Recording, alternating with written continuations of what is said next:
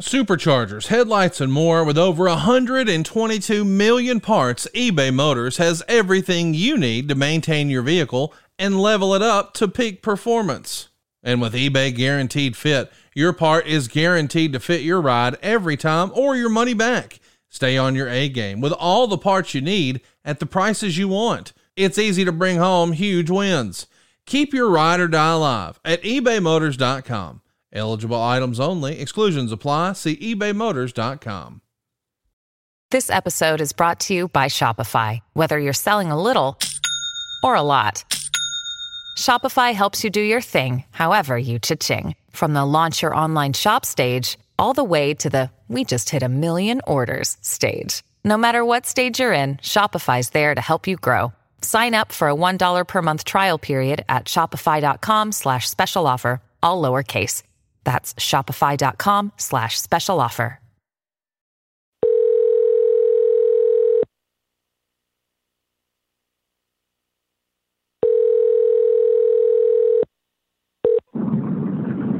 Hey, this is Tony Schiavone, and this is your beep.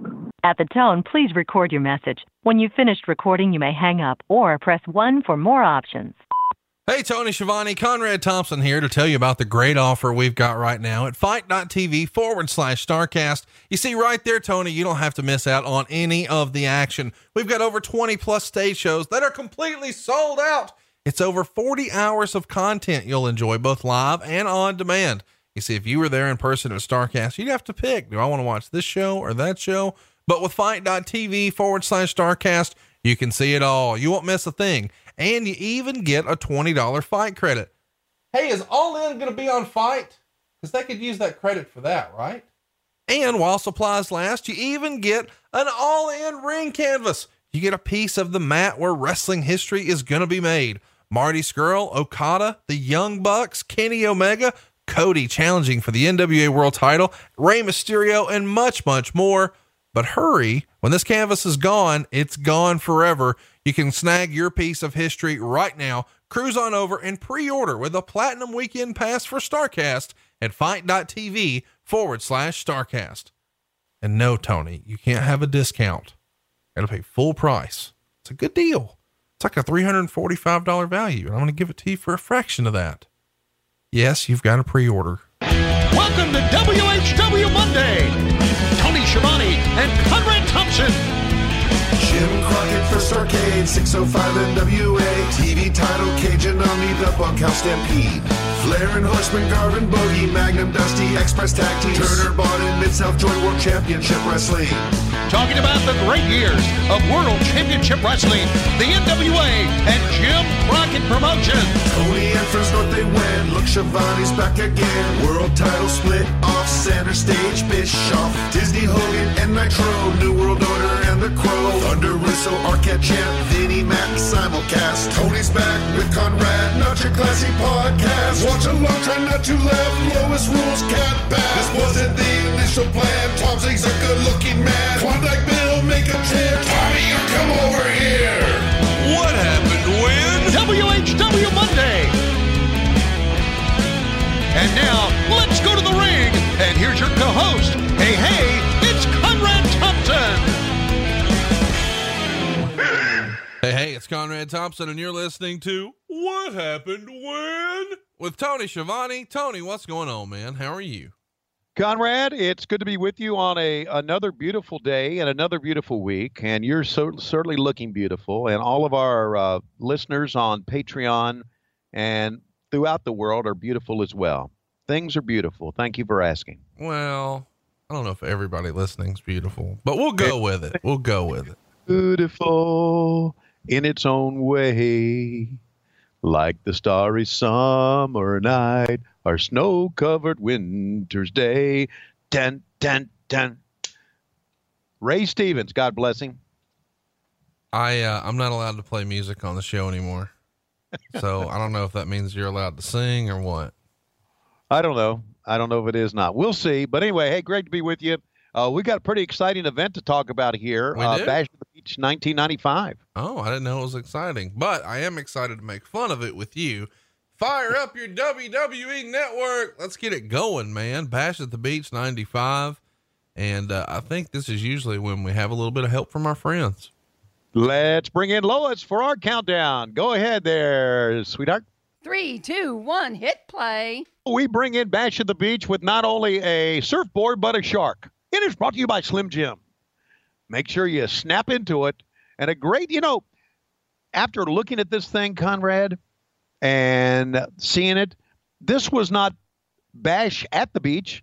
This was Bash on the beach. We were actually on the beach in Huntington Beach. We had a nice day for it as well. A lifeguard match with Ric Flair and Macho Man Randy Savage. And then in our main event for the big gold belt, it's a cage match on the beach with Hulk Hogan, brother, and Big Van Vader. Oh, and you're in for a treat because those are the only two matches really worth a damn in our Bash of the Beach. Take a look at this crowd. It's live from Huntington Beach, California. As I would say here, and probably incorrectly so, the largest crowd ever to watch a WCW event live in the United States of America. Woo! How old do you think those girls are now? Well, this is 23 years old. So if those girls are 30, they're 53. Wow. And now Tony Schiavone and Bobby the Brain Heenan. You notice I have orange shorts on there.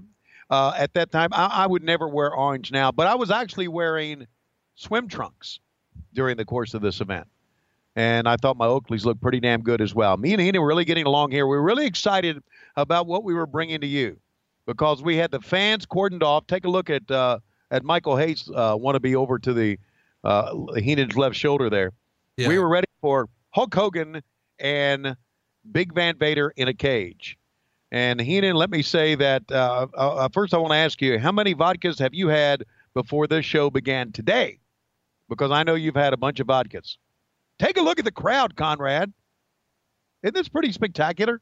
Take a look at the dirty water. It's a cool visual. Cool visual indeed. It really was. As we're now trying to put over Ming. Ming was probably the most, and I hate to say this because I love him so much, but he was probably the most highlighted job guy we've ever had. We never put his ass over. We always put his ass over talking about him. But when it came down to big events, he always did the job. What was wrong with us? Well, I mean, I think part of that is because he wasn't cutting a promo and you guys didn't give him a strong mouthpiece. But if he had a strong mouthpiece and not Colonel fucking Robert Parker, there's no telling. Like, can you imagine? Let's just imagine for a minute you could get in your Wayback Machine and let's say that you could take Paul Heyman from today and you could drop him in as an advocate for Ming. Right. I mean, come on. Well, yeah, I get that. But you know what was shitty about this? If you go back and watch this, everyone, all of it. Well, yeah, but it was also voiced over by some phony guy with some phony voice. And it sounded like canned bullshit, which is what it was. I mean, they're making him look like a badass here, but then he comes out with, the fried chicken guy with like he was, so you got Colonel Sanders out here with, like if Colonel Sanders and J.R. Ewing had a baby and he's out here with a handkerchief patting his forehead going, "Oh, I do declare this Ming, he's gonna," I just went into black preacher mode. All right, here we go. Mean Gene and Sting. All right, Sting, tell us about what you're going to do today. Go ahead. All right, Mean Gene, let me tell you what I'm going to do. I'm going to go out here in front of all these fans who didn't pay a dime to be here, which is exactly how many dimes I'm drawing right now. Not one, because I look awesome and I'm supposed to be the top dog, but Hulk freaking Hogan's here. So now instead of this being the world title on my shoulder, it's the U.S. title because Eric Bischoff thinks that this is my ceiling. But back when it was me and the Steiner brothers, I was on top. Now, we weren't making any money, but I was making money. How much money? Sting money. That's so much money that the guys on that other channel, they're going to come here with guaranteed contracts. But what do I have to do? Not work the main events. I have to carry around this and jerk the curtain. They don't have me in there with Ric Flair. They don't have me in there with Macho Man. They got me in there with King Haku. The last time he was on top was with Andre. Yeah, I know. And I'm getting paid a lot more than Schiavone as well. Well, everybody's getting paid more with Schiavone. Even Bobby fucking Heenan's making more than Schiavone. But Sting money, that's a thing in the business. And what do I have to show for it? The opening match. All right, it's Sting. Give me a shout. Woo, yeah, Sting. Sting will jerk the curtain here. Would you stop slobbering all over me, you motherfucker? And let's go to the ring with our first event. All right. That's a pretty good visual right there as well, I think. How much did you guys spend on these helicopter shots, do you think? Every bit of $20,000 because we rented a helicopter for 3 hours. See, here's the thing. And first of all, I really respect, Colonel Robert Parker, the man behind the character. Oh, I love him. But this fucking character here ruins the visual. You've got Sting. If Sting was taking on Haku here and it was just Haku or Ming rather, in the colorful garb and you're pushing him as this karate killer or whatever, okay, cool. But then he's got this fucking foghorn leghorn behind him. This does not fit. You think, and here's a question for all of our fans listening and like to give us feedback on Twitter or on Patreon or on Facebook. Do you think the great Robert Fuller would have been better as a different type character? Because he can talk. Well, no, that's what I'm saying. I'm not, none of what I'm saying right now is any sort of slight or indictment on him. I'm just saying, yeah, him doing literally anything but this. Yeah. Because whatever sort of air of believability you have with Ming as this legit badass, you've got almost an over the top campy cartoon movie villain as your mouthpiece. And right. It just feels like he's the guy plotting against Patrick Swayze in Roadhouse or some silly nonsense. And then you've got Sting here with the belt upside down, which really pisses me off. That's a Reggie Parks made United States Championship. You guys had two versions of that belt, one that had 5 plates and one that had 3. The 3-plater was made by Joe Marshall. This is the original 5-plater made by Reggie Parks. One of the more underrated belt designs, but it does feel like, okay, well, Hogan's here, so let me move on down. I can't be top babyface anymore. Even though I've been the franchise player for this company for a long time, I guess I'm scooting down the card because Mach and Hogan are here. Yeah, I guess ego would come into play, but the way I look at it is you still got a fucking job. And guess what? Not only we have paying $20,000 for a helicopter, but we got Michael Buffer, who we're probably paying like another $5,000 for. Yeah, I mean, listen, money's flowing in by this point. WCW is about to launch Nitro before you know it, just a couple of months after this. And, business is down in the wrestling industry as a whole. But with Eric Bischoff, it feels like we're headed in the right direction. We've moved our tapings to Disney the prior year. Bash at the Beach in 94 set a huge record for WCW. I mean, a big one. A lot of people, we've covered that in our archives, by the way, over at WHWMonday.com. I feel like we should mention too, I just covered Bash at the Beach 94 today on 83 Weeks with Eric Bischoff, which is a monumental pay-per-view. It's the first ever Ric Flair Hulk Hogan. So we're now a year removed from that and a couple of months away from Nitro. From your recollection, Tony, what's your state of the union for the company at this time? Well, my state of the union for the company at this time is things are looking up. I mean, we knew that Nitro was coming, so we were pretty pumped about it. And so I think the state of the union is, we're right in the middle, right? We're right in the Hulk Hogan comes in 1984. We have this in 1985, and then in 1996. What do we have? We have the very famous Hulk Hogan turning heel, NWO being formed. So we're kind of right in the middle of Eric Bischoff's big run, we think.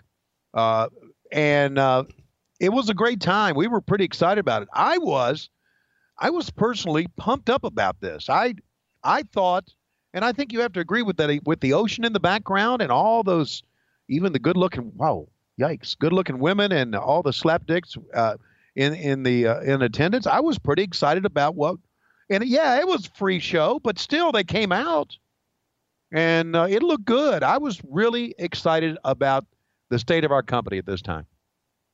It does look cool. And of course we're a year prior to the Sturgis experiment, which is going to run for a handful of years, but this was really the first of its kind. And a lot of this is probably happening because of the association with Baywatch, right? Oh yeah, absolutely. And we're going to see when they have the lifeguard match, we'll see some of the Baywatch stand-ins or extras come out in their Baywatch garb. as well. So yeah, it all really, really looked good. You know, I just again, I look at this and I think, yeah, I understand who Sting is, and I understand he may be pissed off. And of course, we've been having fun with it that he's in the opening match. But man, Ming is such a fucking badass. I think we really, really lost it with that. Yeah. Oh, by the way, I agree. I'm going to let everybody know. Go ahead. I'm sorry. He could have been a Cactus Jack, Vader level, you know, as far as the bad guy, because you know that's who Sting really had his best matches with. You know, Vader and Cactus Jack, and you know, it was that era of believability. You know, Cactus Jack was willing to do anything, and Vader was this big bully, and both of those guys had that reputation. Well, Ming had that same thing going for him, and he's got a cool look. He's super intimidating. There's a huge air of realism.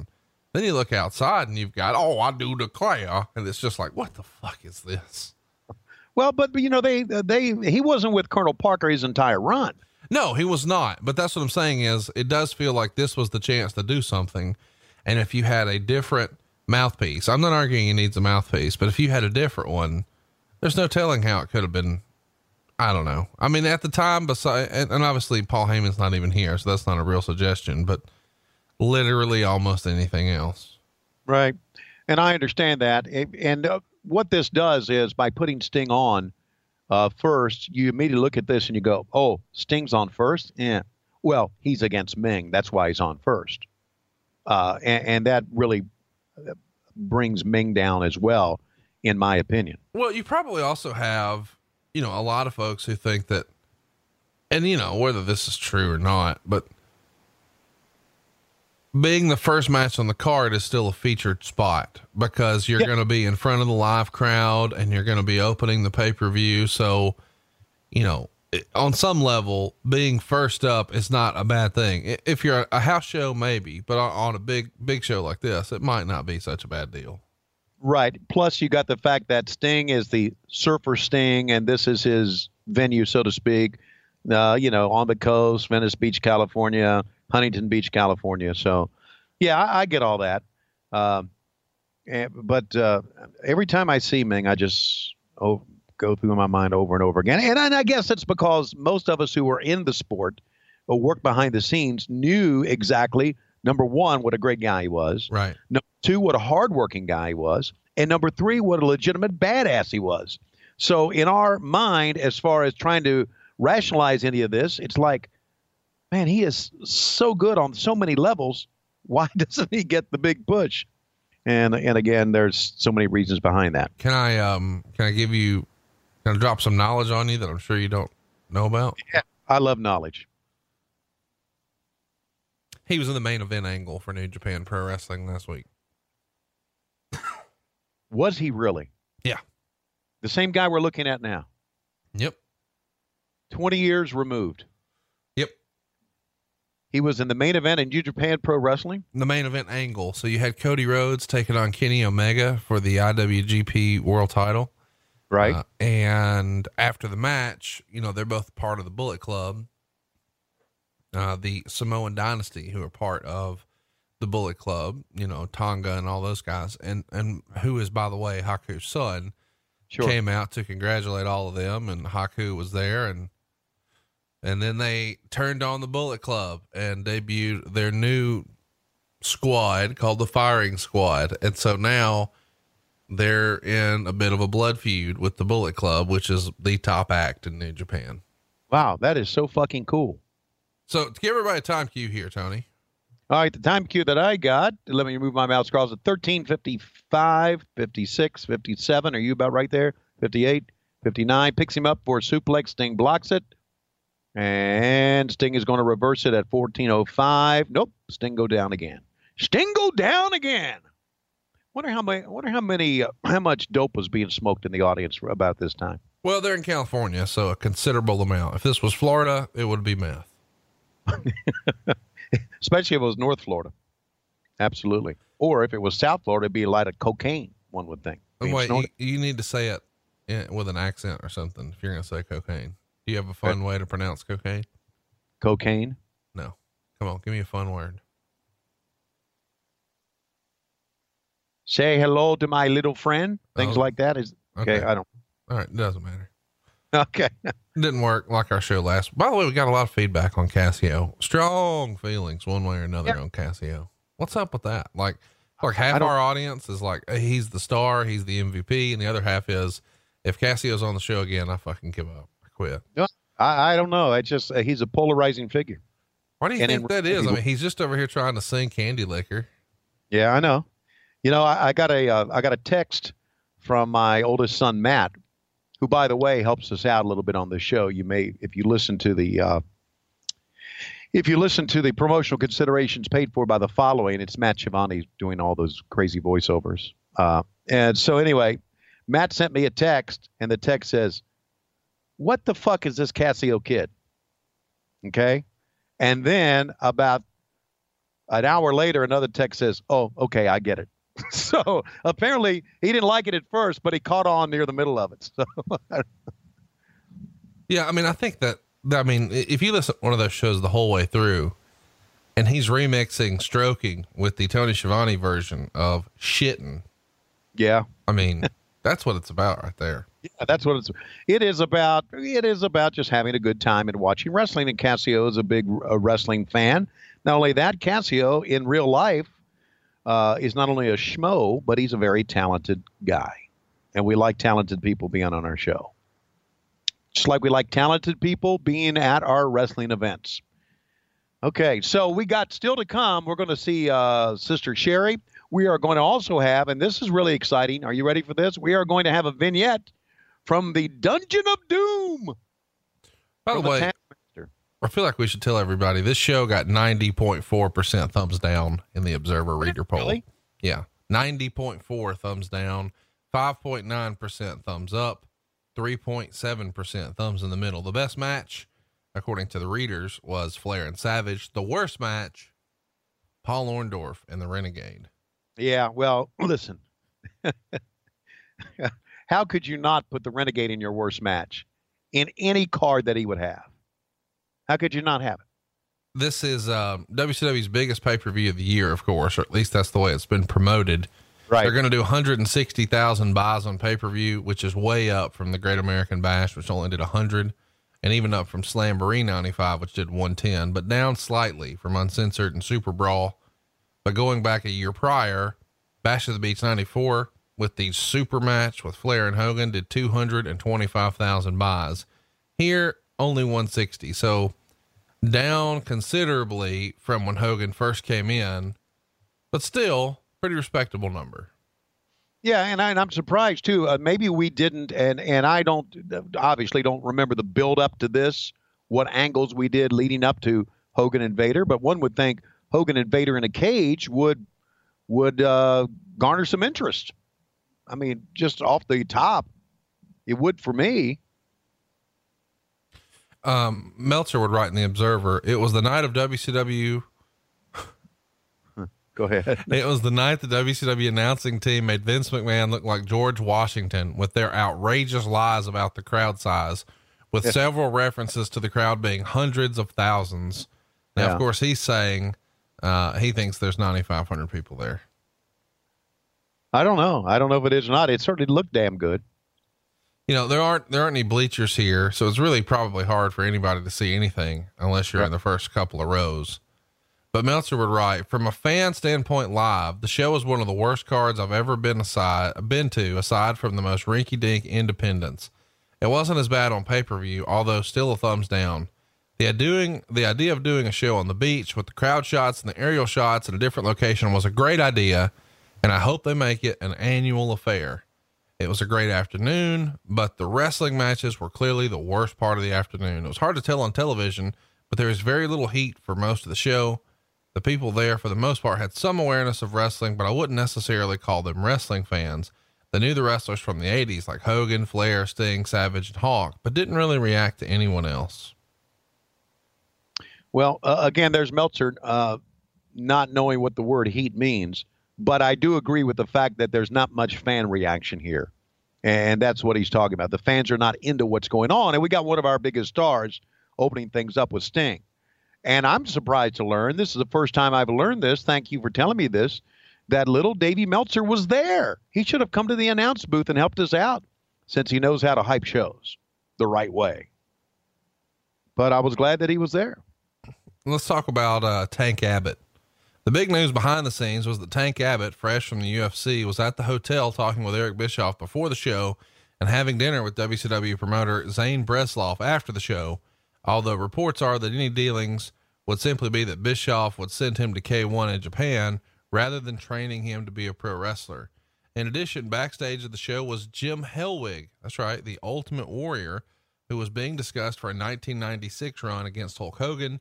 But reports we get are for legal reasons that Titan owns his likeness, and for merchandising, he wouldn't be able to use the Warrior name or gimmick or likeness in WCW. So odds are less than 50% that it would be put together. So we know that Warrior winds up coming back in 96, but for the WWF, do you remember Warrior being backstage here at Bash to the Beach 95? I remember hearing about him being backstage. I didn't see him because we were kind of removed. There was the backstage area. We were removed from that. Heenan and I entered a different way and stayed away from the backstage area the entire day. So yeah, I remember him being back there, hearing about him being back there, but didn't see him at all. And I think we all knew that trying to get the Ultimate Warrior to us and using his name and likeness wasn't going to be easy to do. So that all that I remembered. I don't remember Tank Abbott. And that's because I had no idea who Tank Abbott was. Even if I had seen him, I wouldn't have recognized him. So, but of course, as we know, Tank Abbott became a player in WCW. Very disturbed man. Let's talk about the undercard, the dark matches, if you will. Johnny B. Bad beat Chris Kanyon. That's right. That one with a Frankensteiner off the top rope. Meltzer gave it a 1.25 stars. Gene Okerlund interviewed Nick Bockwinkel, who announced the cage match. And then of course we've got Road Warrior Hawk pinning Mark Starr with a clothesline off the top. It got 0.5 stars. Dick Slater and Bunkhouse Buck beat Marcus Bagwell and Alex Wright. That got a 1/4 stars. After the match, Vader runs in and destroys Bagwell, Wright, a Sting lookalike, Gary Key, and Bobby Bradley Jr. And the match we're watching right now goes 15 minutes and 31 seconds, and they get 2 stars, where Sting, of course, retains. Anything you remember about any of the dark matches, or did you even see them? I didn't even see him at all. Okay. We would arrive just right before, and sit down and do our stuff. We were, it was a kind of a different broadcast location for us, if I recall. And, but I didn't watch any of it. And again, I think I've said before on this podcast that I never did watch dark matches. Colonel Parker pretty upset. He thought it should, well, I do declare. I thought it should have been a 1, 2, 3 right here. The finish is going to be Sting with his foot on the ropes. That was a shitty spot right there. The worst Frankensteiner in the history of Frankensteiners. Yeah, I agree. So Sting is going to try to pump the fans back up by doing a little posing, little hook it up, if you will. Sting it up. Sting it up. Okay. Or we could call it Sting the joint out. I guess we could. Man, we are back into an era too here. We never seem to get it right as far as timing of matches are concerned. This match went way too long. Now that was a hell of a spot right there. That was because it was real. That's not a spot. Right. That's real. That's right. Yeah. He kicked him, man. And this is the foot on the rope. 1, 2, 3. No, foot on the rope. And then Sting is going to get the 1, 2, 3 right now. Right now, Ming is concerned about Sting's, if he doesn't, maybe he has got a broken jaw here or something, because that was, and we're going to show that in the replay. It was a legit spot. Man, they have slowed down to a crawl in this one, gang.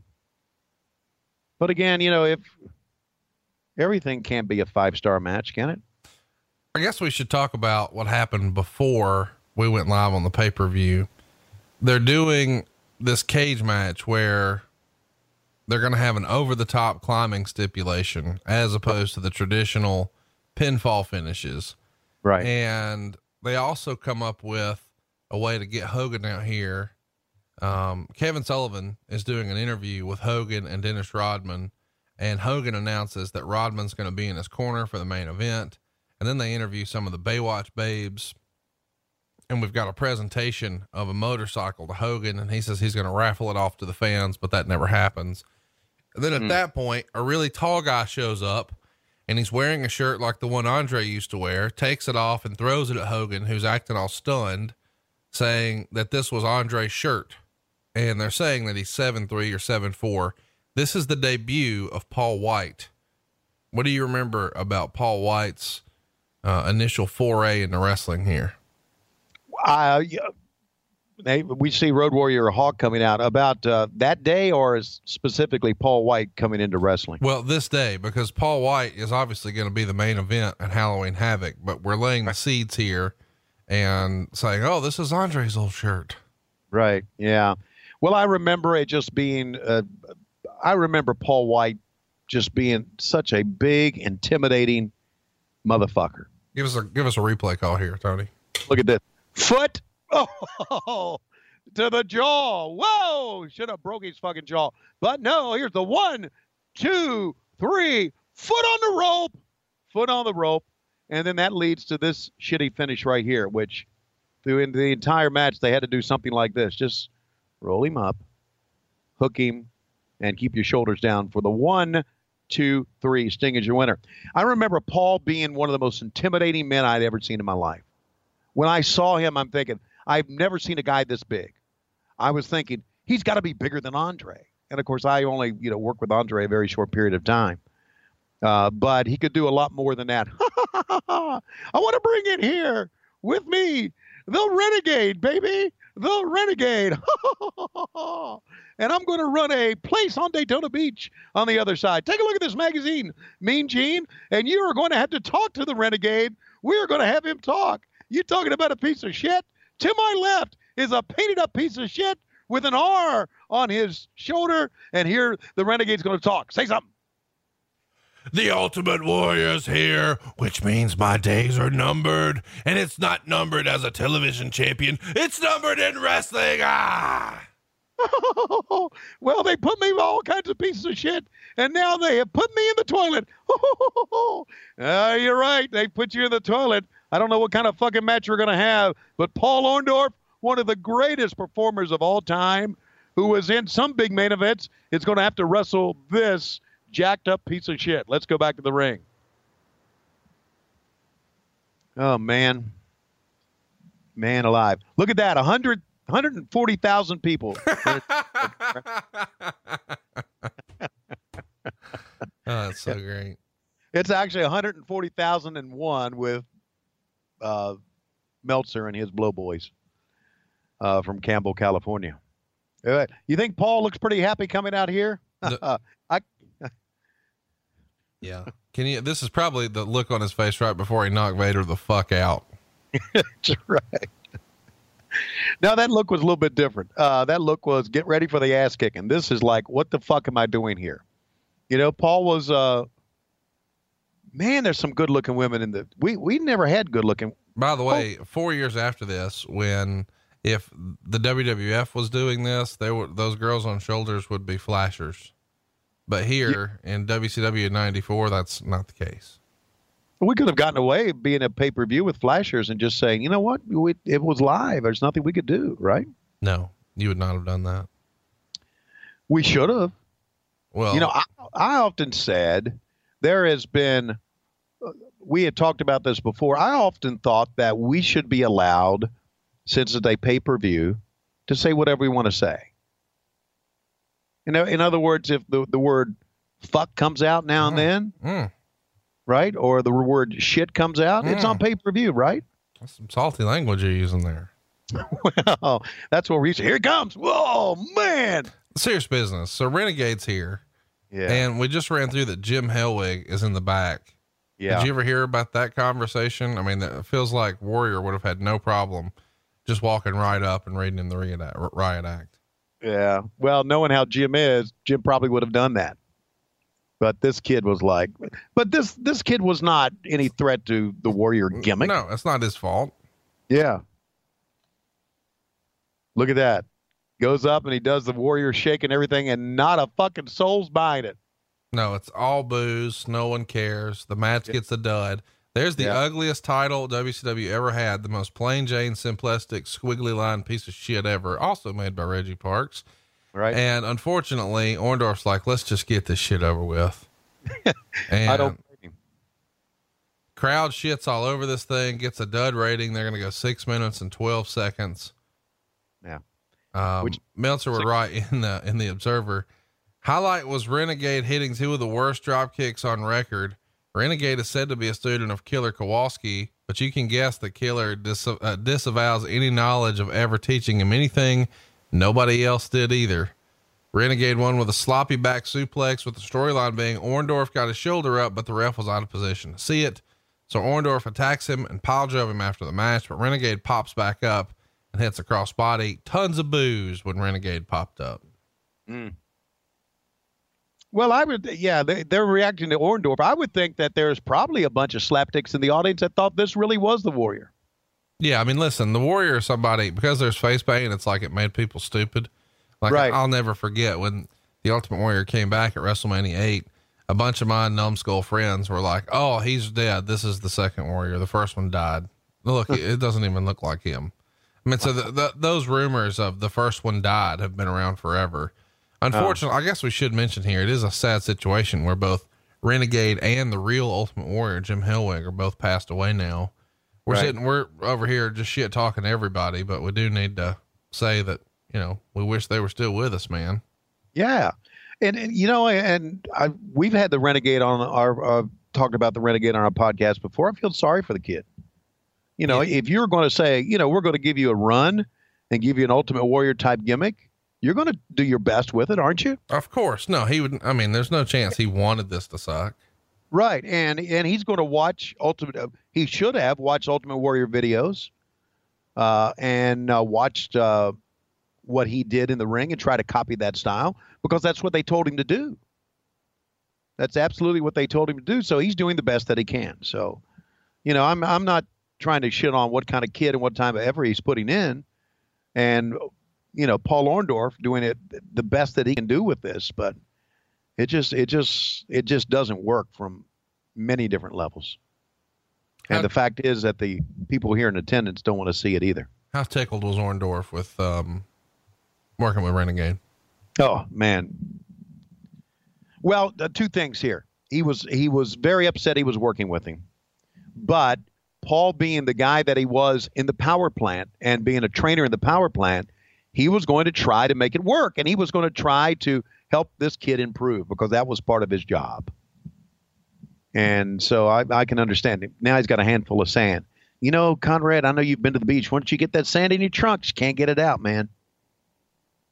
So just throw it in his face. There you go. Throw it right in his fucking face. I'm surprised that hasn't happened a lot. You know, this is normally when I would play a song. Yeah, I know. Like stroking. We can say stroking. What about, Patches. What about Mickey Avalon? You in the loop on him? Mickey Avalon? Yeah. Is he a singer? Is he a wrestler? Is he a promoter? Is he one of Meltzer's blow boys? What? He does like some rock and hip hop. Okay. No, I'm not familiar with him. He was, he did some stuff with the Dyslexic Speed Readers once. There was a group called the Dyslexic Speed Readers. Yeah. Here's a sample cut. Okay. Real fast.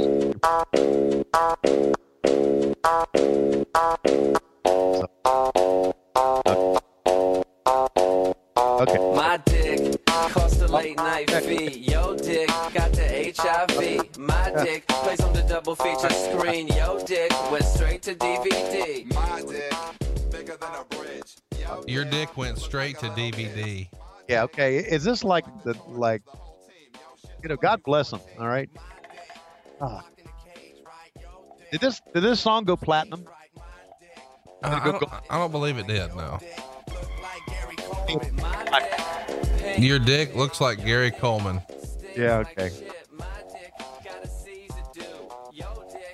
Oh, Lordy. You better cut it off. Thank you. I don't want to get us in trouble here. Are you not a fan of My Dick? No, your dick? No, I'm not.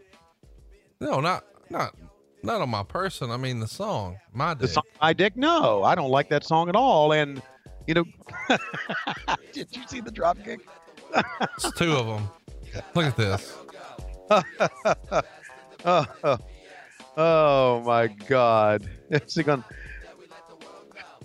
Oh Lord, please get it over. Going to fans. There's a couple of girls in the back going, yeah, we came here with him, so we're going to cheer for him. Let me ask you this, serious business. Do you think that your dick could have a better match with Paul Orndorff than Renegade did here? My dick? No, I think Paul Orndorff did all he could do. Jesus Christ. This is so brutally bad, but Orndorff doing all that he can, and we're just now begging for it to get over. I hope we replay those drop kicks again, because I want to see those, man. Gee whiz. When something like that happens as announcers, you want to say, what the fuck are we looking at? But you have to really either ignore it or try to make it, there's a 3 count, try to make it good, and in the end up burying yourself as well, because there'll be a bunch of guys like a Dave Meltzer say, look at the announcer saying this shit. Well, we had to say it. We had to try to put this kid over. We had to try to put the crowd over as being the biggest crowd ever. And now the fans are really getting into it because they want Orndorff to kick his fucking ass. But that was our job back then. And I'm not trying to take up for all the crazy shit that I said. But that was our job. I was just reading before you and I got on the air. There you go. Pile drive his ass, buddy. Wow. And the fans love it. They bought that. Hey, there's heat. Oh, I'm sorry. It's not really heat. It's fan response, not heat. But the fans responded to that. I was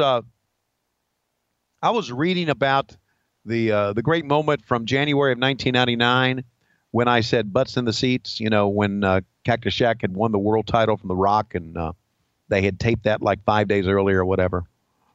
And I remember thinking, wow, we said some crazy shit that we probably shouldn't have said as we go along here. And I'm sure a lot of that was said here.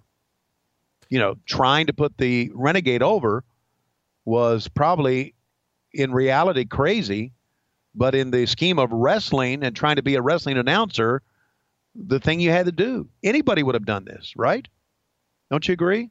And the crowd goes mild. Right. Had you been employed as a wrestling announcer at that time, you would have gone crazy. Well, yeah, I mean, it's your job. Yeah, it's your job.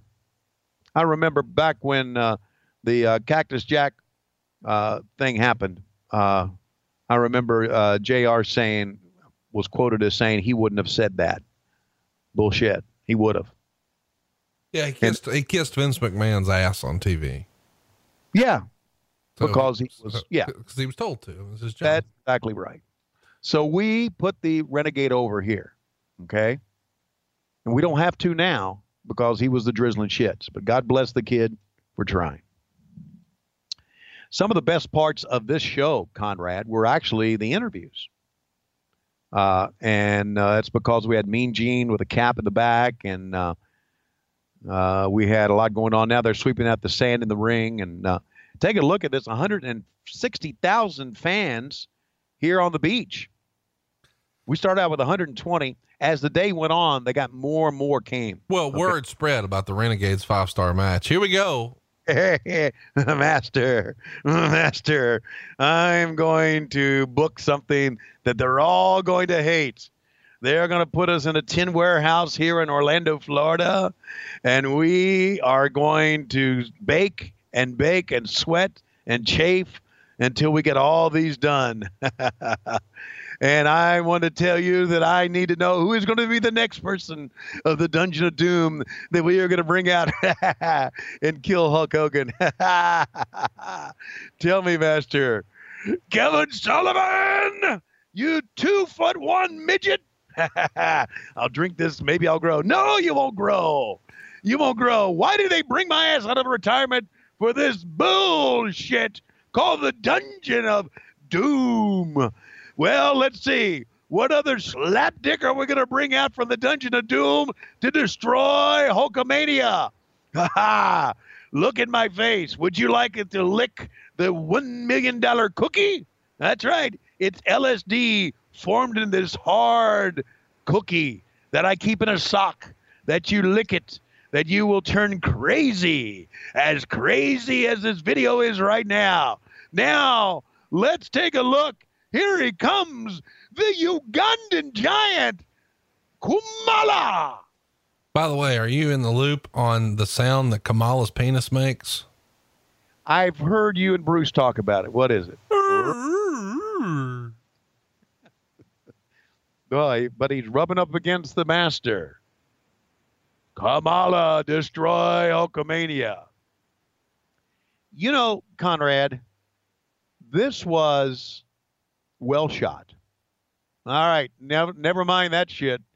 We're going to be talking about the Dungeon of Doom a little bit later on. I want to bring in here Hacksaw Jim Duggan. Go ahead, Jim. Take it away. Ho, tough guy. I'm here to get a paycheck, and you know why? Because Hulk Hogan said so. I haven't done shit in 10 years. Back when I was with Bill Watson, Jim Ross, but JR's not here anymore. But you are. And you know what else is? My check every 2 weeks. Thank you, Hulkamania, for running wild and creating a spot for me to be out here with nothing more than blue trunks and a stick of wood, tough guy, because I'm here to cash the checks, not once, but every 2 weeks. That's why I gave up on my podcast with Sean Mooney. You know why? I didn't get one check. Now, that's not Audio Boom's fault. It's the fault of MLW. I'm talking to you, Court Bauer. I hear you're running shows in Florida, and I'm coming to get you. I might be at Battle Riot. I might win the thing. I might knock out the Quebecer. You know why? Because Hulk Hogan said so. He taught me how to train, how to say my prayers, how to eat my vitamins, and how to cash a check every 2 weeks. And Hulkamania is running wild as long as Hacksaw gets a check.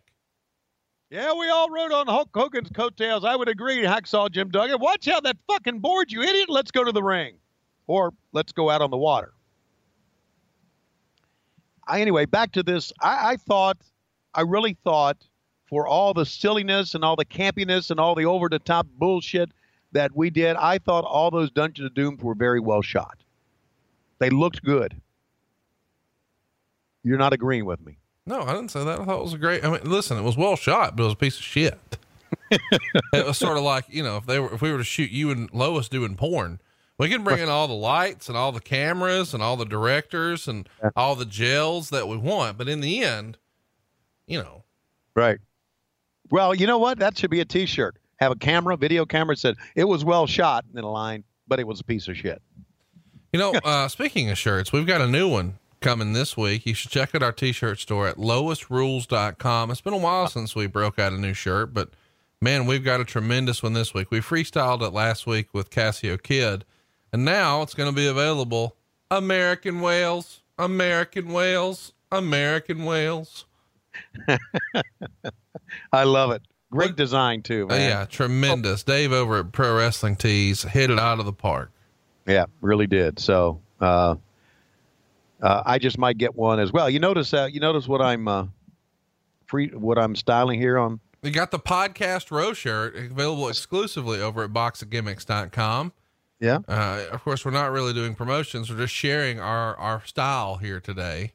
Yeah. I'm a big fan of that shirt. You know what? I feel like since we're talking about promotion, even though I'm saying we're not, we should just go ahead and spill the beans right now. Next week, we've got an announcement, Tony.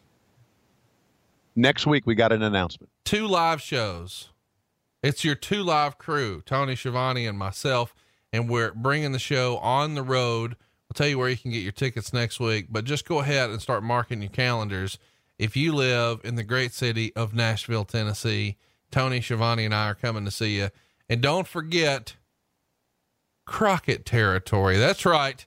You wanted it. You asked for it. We're bringing it to you. Charlotte, North Carolina. Tony Schiavone and I are going to bring What Happened When live to you. 2 of the great cities for your entire wrestling run. Of course, you guys had tons of Starcades and lots of other big angles and matches that went down in Nashville. And of course, Charlotte, the home of Jim Crockett Promotions. It's going to feel good to do those 2 shows back in your old stomping grounds. Right, Tony? I am really excited. This started out with the exchange of emails between you and me, and you said, give me some dates that you're available. And of course, when baseball season ends, football, basketball, all that. And it just so happened to work that we got 2 of them. And this will be coming up later in the year. And I cannot wait, especially, I got a lot of friends in Nashville. And I got a lot of friends in radio in Nashville that were going to help us promote it. And I got a lot of friends in Charlotte. It's where all the Shivani kids were born. That's where we had our first house. We bought our first house. We can't wait. Just absolutely pumped about coming back to Charlotte. And hopefully, Conrad, thanks to our patrons and thanks to you, that there's going to be more of those as we move forward into 2019. We're excited about it, man. It is something that we've been working on for quite a while, and we're finally putting it to reality. And, we've had great dealings with Zanies in Nashville. Shout out to Jonathan Craig and all the people there who made it happen, like Lucy. But this Charlotte date, I've never done a show in Charlotte, and I'm looking forward to it, man. That's our number 1 requested city. I feel like Charlotte's always number 1. Atlanta's always number 2. And allegedly we might have something to announce for Atlanta, but for sure it's happening. If you're coming to see us, we're going to be there. Charlotte and of course Nashville. I'm fired up, man. I'm fired up about it too. I can't wait to, I love connecting with with our listeners. I really do love connecting with them. Because of my schedule, I don't do enough of it. But, I've been scheduled. By the way, for anybody who's with us on Patreon, we are scheduling. We've got a couple of schedules coming up with Coffee with Tony. If Tony comes to your town and I'm coming to many towns, we're going to be able to get together and grab coffee. So that's coming up as well. So I guess we'll go ahead and give you a spoiler. The dates are going to be November 11th in Charlotte and December 16th. In Nashville. So next week we'll have information on how you can get your tickets and where, but Charlotte, go ahead and block off the date, November 11th. And, the Panthers are not playing that day. So you don't have to worry about that. Nashville, December 16th. Come on with it. Should be fun. We're going to have a great time. And of course, we did one in Dallas. We're going to have our big event coming up at StarCast in Chicago, and I just got a feeling that the more of these we do, the better I'm going to get at it. Would you agree? I mean, would you say that you and Bruce have gotten better as you've gone along? Because you guys do like one each weekend now. Dude, it's crazy. We did, the last weekend we were in Rochester. And this week in Pittsburgh, have I told you about my crazy travel day that I had on Sunday, the 15th? No. So flying from Huntsville to Atlanta to Pittsburgh, hang out for a couple hours, do the show. Immediately at the end of the show, fly from Pittsburgh to Atlanta to Huntsville, 4 flights in a day. Wow. Starting at 5 a.m. Well, that's the way when you're in big demand, that's shit you got to do, man. Listen to you, big demand. That's the shit you got to do. It's crazy. You got to, all the big stars do that. Oh, fuck. Who knows? Next year at this time, maybe we'll all be flying on the Conrad 1. No, we won't. Better than to piss your money away like that, don't you? Oh my gosh. Can you imagine? No, I'm not doing that. Okay. I wish the Crockett's would have known that and not pissed their money away on those things. Ugh. Boy. Hey, but here's what they weren't pissing their money away on. Hacksaw Jim Duggan and Kamala. This is an embarrassment to WCW that it's happening this way. 6 minutes and 6 seconds. And it comes on the heels of Paul Orndorff and the Renegade. I mean, it's unbelievable. Meltzer would write, this match belonged in another decade. So did the finish. Duggan hit a clothesline. And then went after Sullivan. With the ref distracted, Zodiac hit Duggan from behind, allowing Kamala to make the pin. -quarter star. Yeah, but at least Brutus the Barber Beefcake got a payday, right? Yeah. By the way, he's getting a payday at StarCast. He'll be there. Kamala will not be, nor will Hacksaw Jim Duggan. Wow. But wait, whoa. Hang on a second. Brutus Beefcake is going to be in the same venue with you. Yeah. Okay. Well, Dave Meltzer's going to be in the same venue with me. Yeah. Yeah. So, there you go. I mean, it feels like now during this shitty of a match, I should play another song. Yeah, I know you should, but let's not. Let's just, the match is 10 years removed, and the gimmick is as well. I mean, what, a headhunter, right? I mean, what kind of fucking gimmick is that? Maybe it worked back in the 70s or back in the 80s, well, during the regional territories, but not there. Never met Kamala. Did I ever tell you that the first time I saw him, though? He came to a WCW taping back in the old days of the old studio show. And I walked in the back because the boys used to hang out in the back in the offices. And he was laying on his back with his face painted, right? And a cigar in his mouth, stuck up, just smoking the cigar, laying on his back. And I'm thinking, wow, if I had a camera. Now, of course, if I had had my phone, I would have taken a picture, but that was quite a visual. Yes, no, payday. Brutus, what are you hitting with? Oh my God. I mean, I feel like the illusion is ruined a little bit when we see that Kamala has on wrestling shorts underneath. The illusion that you and Bruce have tried to create? No, I'm just saying he's got this loincloth, like he should have some other sort of like leopard print right underwear gimmick, not just like a pair of black hang tighty whities or whatever. Right. Well, the Dungeon of Doom have ruled again. What an awful fucking idea this was. By the way, I feel like we should mention we've got a Dungeon of Doom photo op at StarCast in case you need a picture of Kevin Sullivan and Beefcake and whoever else is going to be there. Well, you better get a little 2-step ladder for Kevin Sullivan to stand on, or he won't be in the shot. What is he hitting with here? That's Kamala's mask. Kamala's mask. I thought it was something that said Slim Jims on it. I thought it was some, I don't know what. Oh God. Do you think that, Nick Patrick did his, personal grooming like he did, his hair? Take a look at this duo, would you? Huh? The more Heenan had to drink, the more the glasses went down on his nose. But, I shouldn't say that wrong.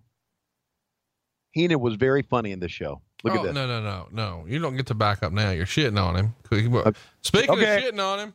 Okay. Well, the fact that Shivani would never shit on me, would never shit on Heenan, would never shit on anybody if it wasn't for that motherfucker from Alabama, Conrad Thompson, who, as we all know, is a little bit shaky. Speaking of shaky, let's bring in the Macho Man Randy Savage going up in a lumberjack, lifeguard match coming up against the Nature Boy Ric Flair. Look at the gimmick that you're wearing.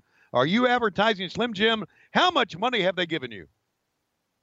They gave me all the money, Gene. You see, that's what I came in. I said, Hulk Hogan monopolized the budget. I'll bring my own sponsorship. Of course, I did that once I bagged and tagged Stephanie McMahon, got ran out of Stamford. Now I'm down here hanging and banging with my brother. He's getting all the Turner's money. I'm getting all of the Slim Jim money. Yeah, snap into it, dig it. See, this is my pay-per-view. The posts have Slim Jim. My gear has Slim Jim. My hat says Slim Jim. You know what that means? It means this is the pay-per-view where I get to that Hogan money, not the Sting money. Freak out.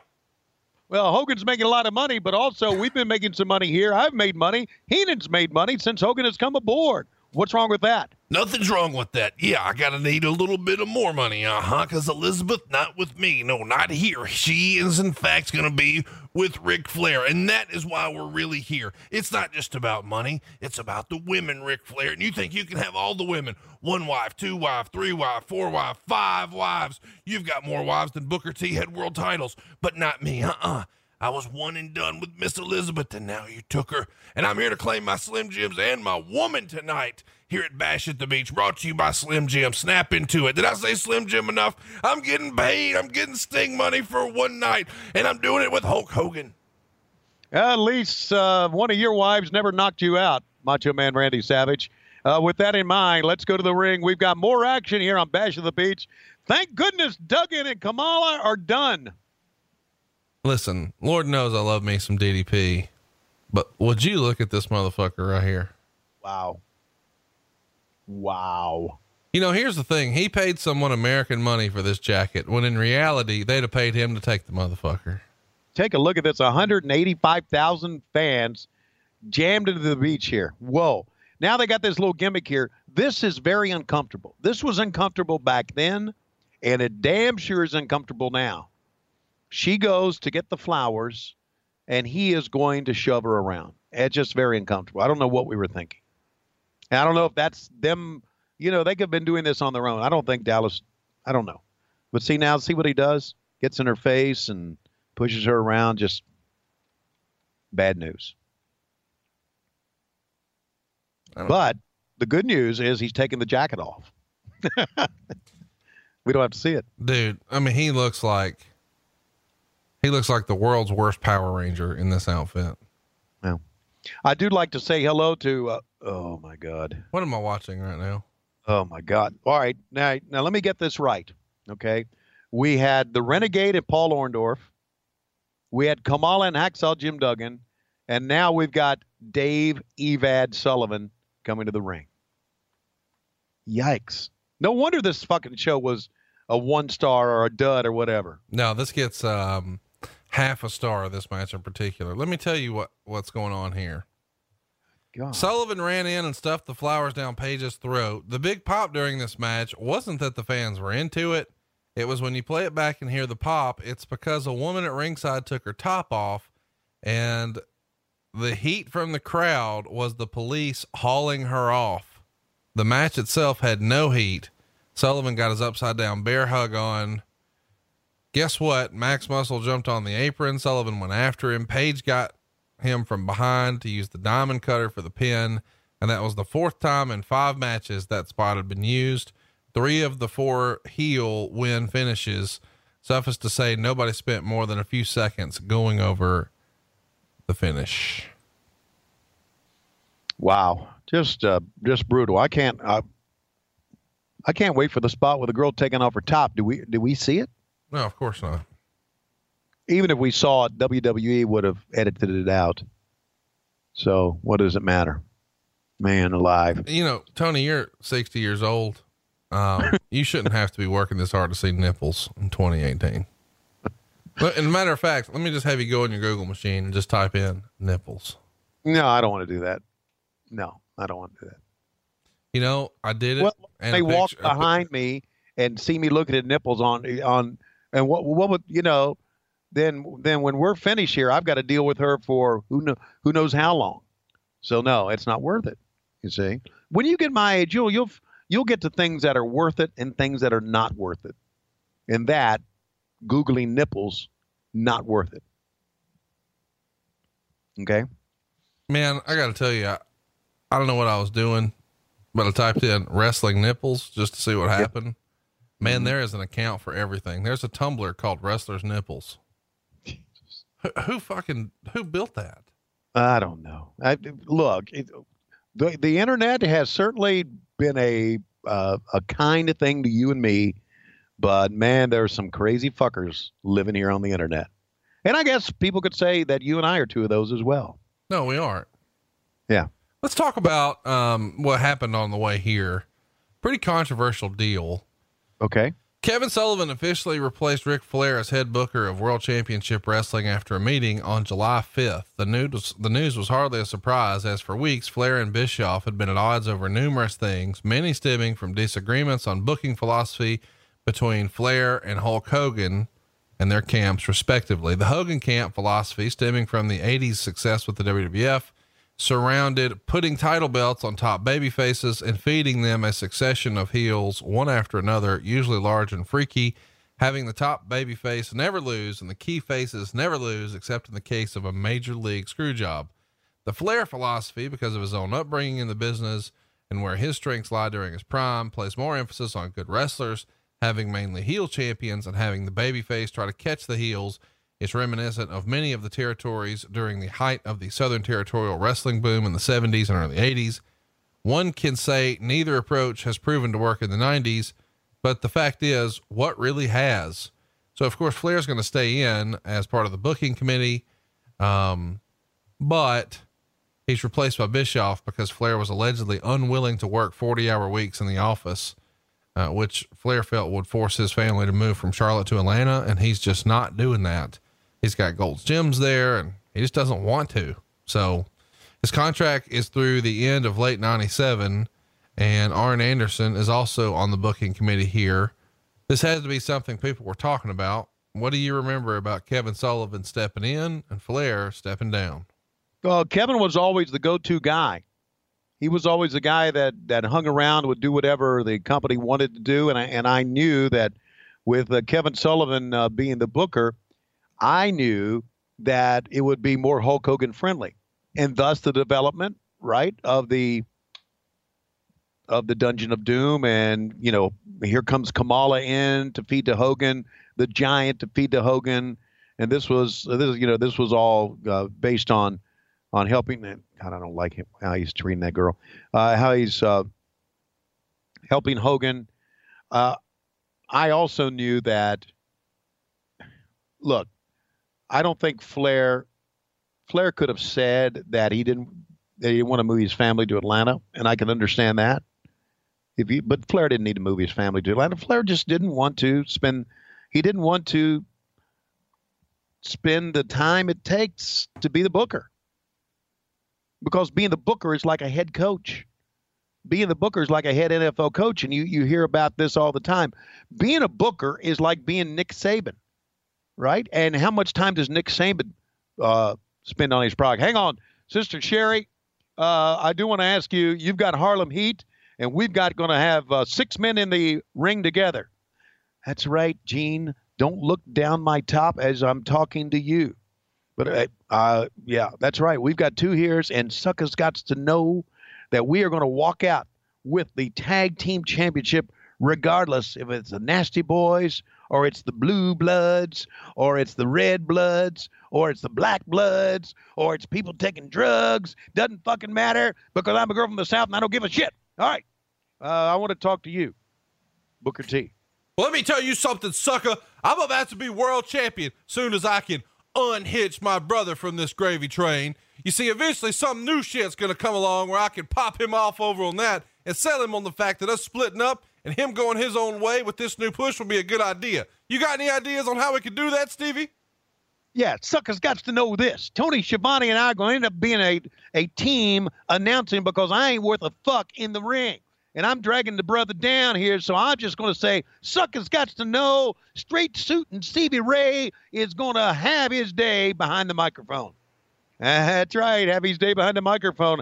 I'm going to continue to put my hand on the backside of Sister Sherry here as we go to the World Tag Team title.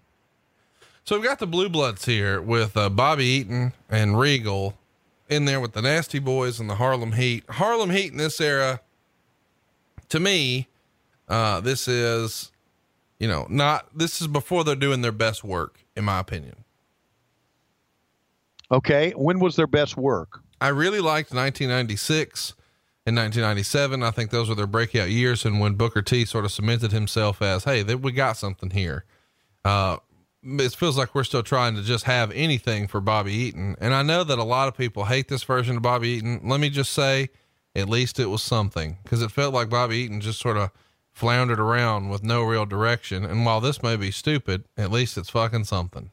Yeah. And Steve Regal and I talked about this gimmick, and as I've made mention of the fact many times, Regal and I have always been very good friends. We talked about how to handle Bobby, and the deal was Bobby was going to be like Eliza Doolittle, and Steve Regal was going to be like Professor Higgins. And he was going to try to bring what they try to do in My Fair Lady or in Pygmalion, was to get this girl who's rough around the edges and make her into a sophisticate. And is that a word, sophisticate? No, but I mean, you can't even say cumulative. Don't let that slow down. Cumulative. Well, you can't say library. I mean, there's like 30 words now. We should just do a shirt of all the words you can't pronounce. Yeah, I know. It would take the front and the back. Yeah. That's from being from hillbilly Craigsville, Virginia. But the fact is that we worked on that, and there was a vignette, I think a couple of vignettes done about the Blue Bloods in Hollywood. And I think, if I recall, one of the vignettes was them standing on the street corner where that one guy ended up getting a blowjob. That one actor. Remember that? Hugh Grant. Hugh Grant. Thank you. I love that. That's what you remember. That one guy got a blowjob. Do you remember who did the favor for him? What her name was? No. Divine Brown. What Brown?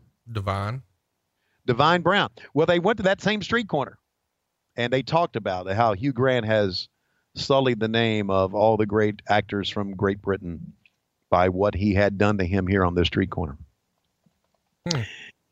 So anyway, those, being that, listen, this is not my favorite version of the Nasty Boys either, because my favorite version of the Nasty Boys is the one with Missy Hyatt. Oh, I knew you were going to say that. That's there, man. Really, really. Although, we mentioned many times on this show that the Nasty Boys are vastly underrated as a tag team. Yeah, they definitely are. Yeah. I'll tell you this though, Harlem Heat, I still think don't get their due. Like, I know I said this wasn't their best work. I still prefer the 96, 97 stuff, but Harlem Heat in 94, 95, they were building some momentum, man. And I think when you look at their total run, to me, they're never listed in the conversation, much like the Nasty Boys. It feels like everybody just immediately jumps to Road Warriors or Steiners or Rock and Rolls or Midnight. But I mean, classic. How about Zubaz? Rocket? I don't know. How would you describe the look that guy was sporting there? It looked like if Bill Alfonso was sporting some Zubaz, but this is California, not Florida. Yeah, it looked like we took a guy off the street corner who was panning for money and put a Zubaz hat on him and put him in the audience. Is what we did. And that wouldn't be beyond us. Can you imagine in real life? Let's just imagine for a minute. You're walking through, I don't know. I'll let you pick Home Depot, Lowe's, or Walmart. Where are you walking through? I'm walking through, I'm walking through Home Depot. And you turn the corner and there are Booker T and Stevie Ray dressed like they are here. Right. What's your reaction? Run for the door. I mean, if you just saw two giant purple people eaters like this with flames all over their body and skullets on, you'd be like, what the fuck did I just walk into? But at the same time, let's say you're at the other end of the Home Depot and you come around the corner and they're the Nasty Boys. Yeah. Dressed like they are here. Yeah. Some of this ridiculous. I mean, I think we just sometimes just overlook like how ridiculous some of this is. Like if you were to see it in a regular walk of life, like the Blue Bloods just picking out cereal at McDonald's. I mean, at a Walmart. At Walmart. It wouldn't be, based on what has come through Walmart throughout the years. It wouldn't be the strangest thing. Yeah. But wow, it just now this is going to be a three-way match for the World Tag Team Championship. You got it. All right. And now this is something that you see nightly on Raw. Always have three teams going at it, or a fatal four-way or fatal five-way. And but I thought Bobby looked pretty good there, doesn't you? No, listen, that's what I'm saying. I mean, I like this version of him better. I mean, don't get me wrong. I prefer the Midnight Express version, but that's not an option here. So, I mean, this will do better than what he was doing before. Yeah. If you tie your hair in the bun in the back, it kind of accentuates your chest and your traps. And I thought it looked very, very good there. So what are we doing? We doing the fucking coin toss? Here's what we're doing. We're doing 13 minutes and 41 seconds. The rules were never explained to the fans live, so nobody understood the finish. They were explained on television, but nobody understood the finish anyway. Yeah. Bobby Heenan didn't understand them based on his commentary, and the only one who figured the rules out was Tony Schiavone and whoever else came up with them. The deal was it wasn't an elimination match. It would just end with the first pinfall, and whoever got that pinfall would be the World Tag Team Champions. Heenan kept talking about both teams wanting to keep Heat in the ring so they could win the title, when Heat keeping in the ring was irrelevant. It also made the match make no sense because whomever scored the pin winning the belts. So why would a team member tag someone from a different team? Because it was for the time being, they're eliminating their own chances of winning. Schiavone actually picked up on that point, but I guess nobody else who booked the match did. So the match consisted of sloppy brawling and made absolutely no sense. Finish saw Jerry Sags backdrop Booker T, who fell on Steve Regal. Brian Knobbs went for the pin on Regal, but T fell in between. And since T was the one on top of Regal, it meant Heat won the match and retained the title. But this was never made clear live, and nobody could figure out what was going on. -0.5 a star. Yeah. Look, Meltzer's right about all of this. And here was one of the downfalls of Ric Flair being a booker and Kevin Sullivan being a booker. And the downfall was when the business gets bigger and you get more people involved and you have bigger shows, you have more people you have to communicate with. And the communication to us as announcers was not good.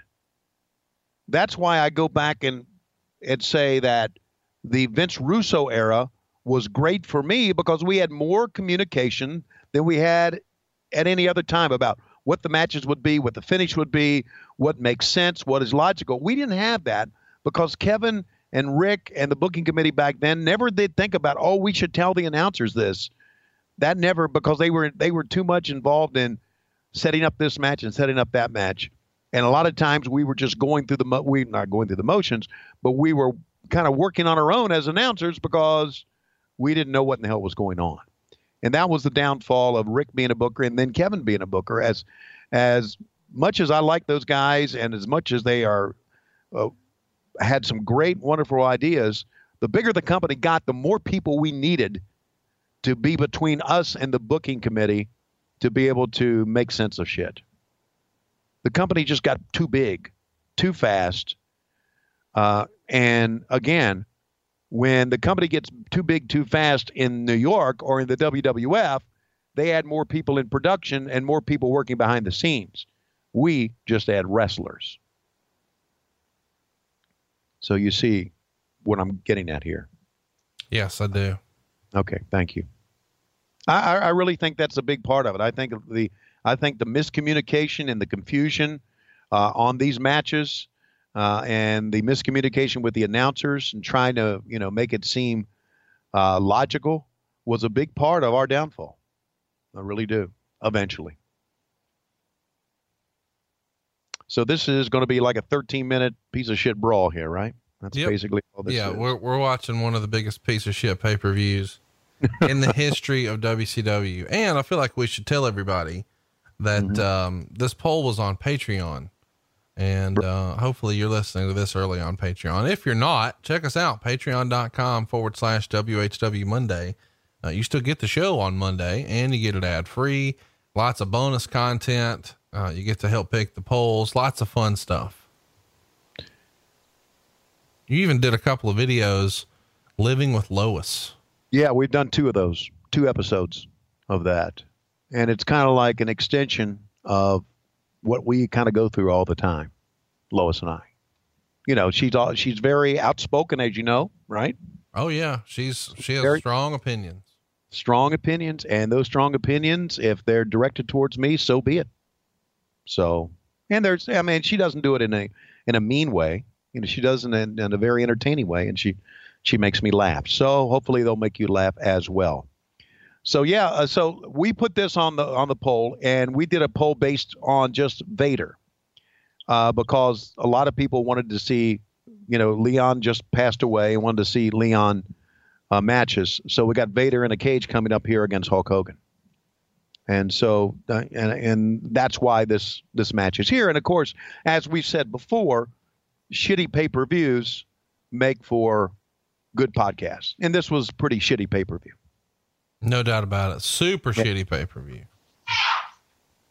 Is that Lois yelling at you right now? Yeah. You're in trouble? Are you in trouble? No, she was yelling at the dogs. They were fighting. Oh, I thought you guys were. No. I thought shit was about to go down. It always is about to go down, man. Just depends on what day it is. Oh God. Yeah. See, now now this match has come to a screeching halt here. Well, this pay-per-view's come to a screeching halt here. My God. And here's the thing too. Like, we've got good performers in here. Right. It's just, the format for this show or for this match, like, it's a miss. It goes back to something I've said before. The format should be that anytime you have a pay-per-view, each match should have a reason, should have an angle. They just put matches in there. Okay, let's have the Renegade. He's the world television title. Let's have him defend against somebody. Oh, let's have him defend against Orndorff because he's a trainer and he'll be able to make him a better wrestler than he really is. Let's put him in there with that. Let's have Diamond Dallas Page work against Evad.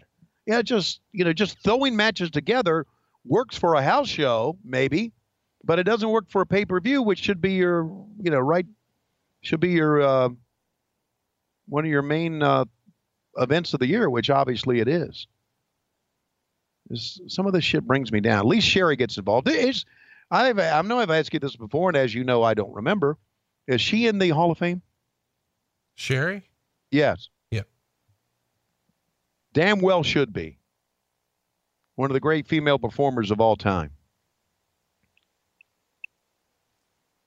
She was a little bit out there, but she was a great female performer.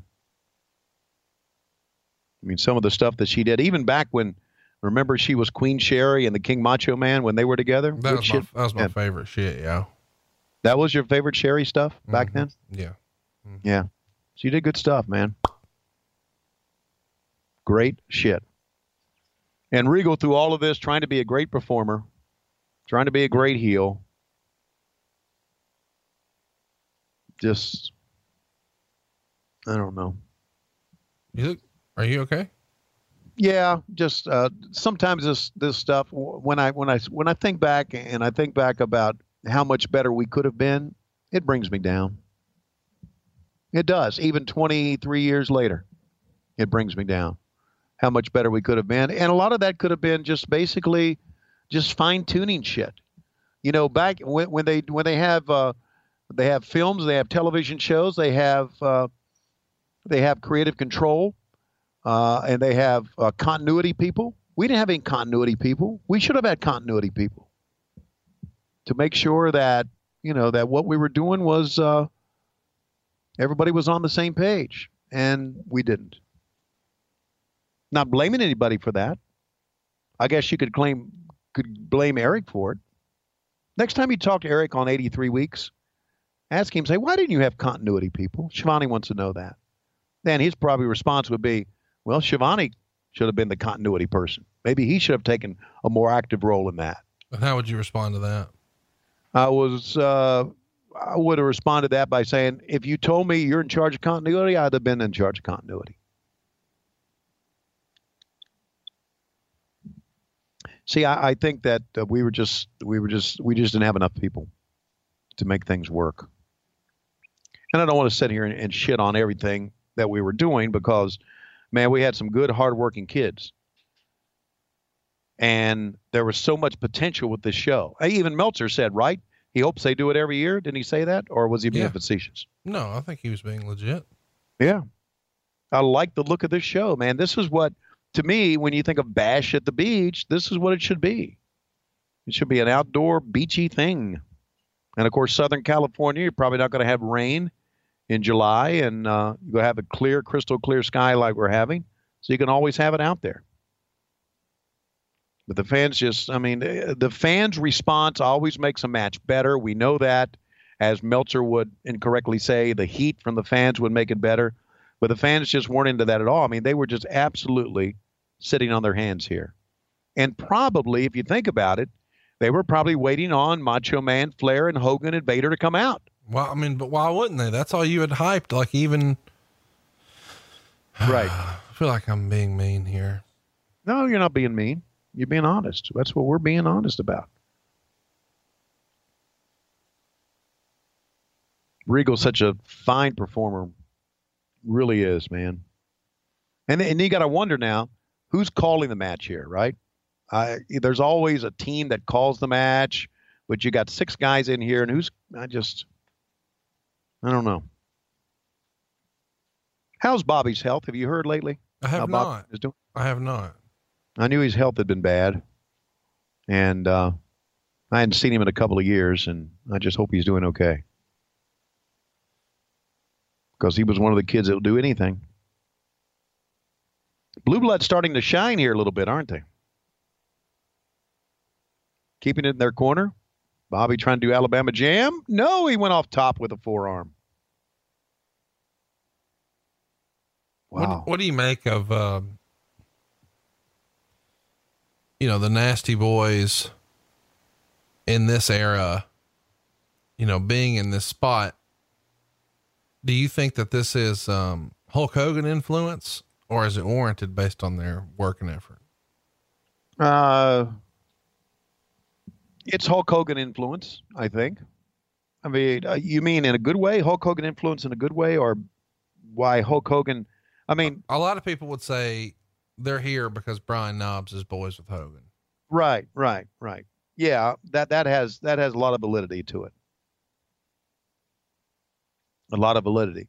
I mean, you could have said that they had their spot too because, Jerry Sags and Dusty Rhodes were in-laws when Dusty was booking back then. I'd like to think that they were a very good tag team and had a very good look and a very good character. I always thought that. I don't know. It seems like that right now Brian Knobbs is trying to kick it up a bit here, realizing this match is kind of going downhill a little bit. Maybe I'm wrong, but yeah, Brian Knobbs being Hulk Hogan's boy, that helps with the spots. There's no question. Wow, good spot there. Always did like that spot. Trying to sunset flip and just sitting right down on the midsection. See, hot tag here, no reaction from the fans. It's not, that's the thing. Like, I don't even know why this doesn't work, because you've got three talented teams in there, and it's just a miss. Give everybody a time cue here. Tell everybody where we are. The whole show's a miss, and one of the reasons is we're 121, 47, 48, 49, 50, 51, 52. That's where I am. And hopefully you're about the same place, Conrad. One of the reasons it doesn't work is that the lack of fan reaction, and it always makes matches better, and it makes the guys better workers. It makes the guys, how about that? Nasty Boys come away with the win, at least we think. Fan reaction makes wrestlers better. It makes the match better. It makes them better workers, and it just makes the match. Even the match can be shitty, but if the fan reaction is there, then it's going to seem better than it really was.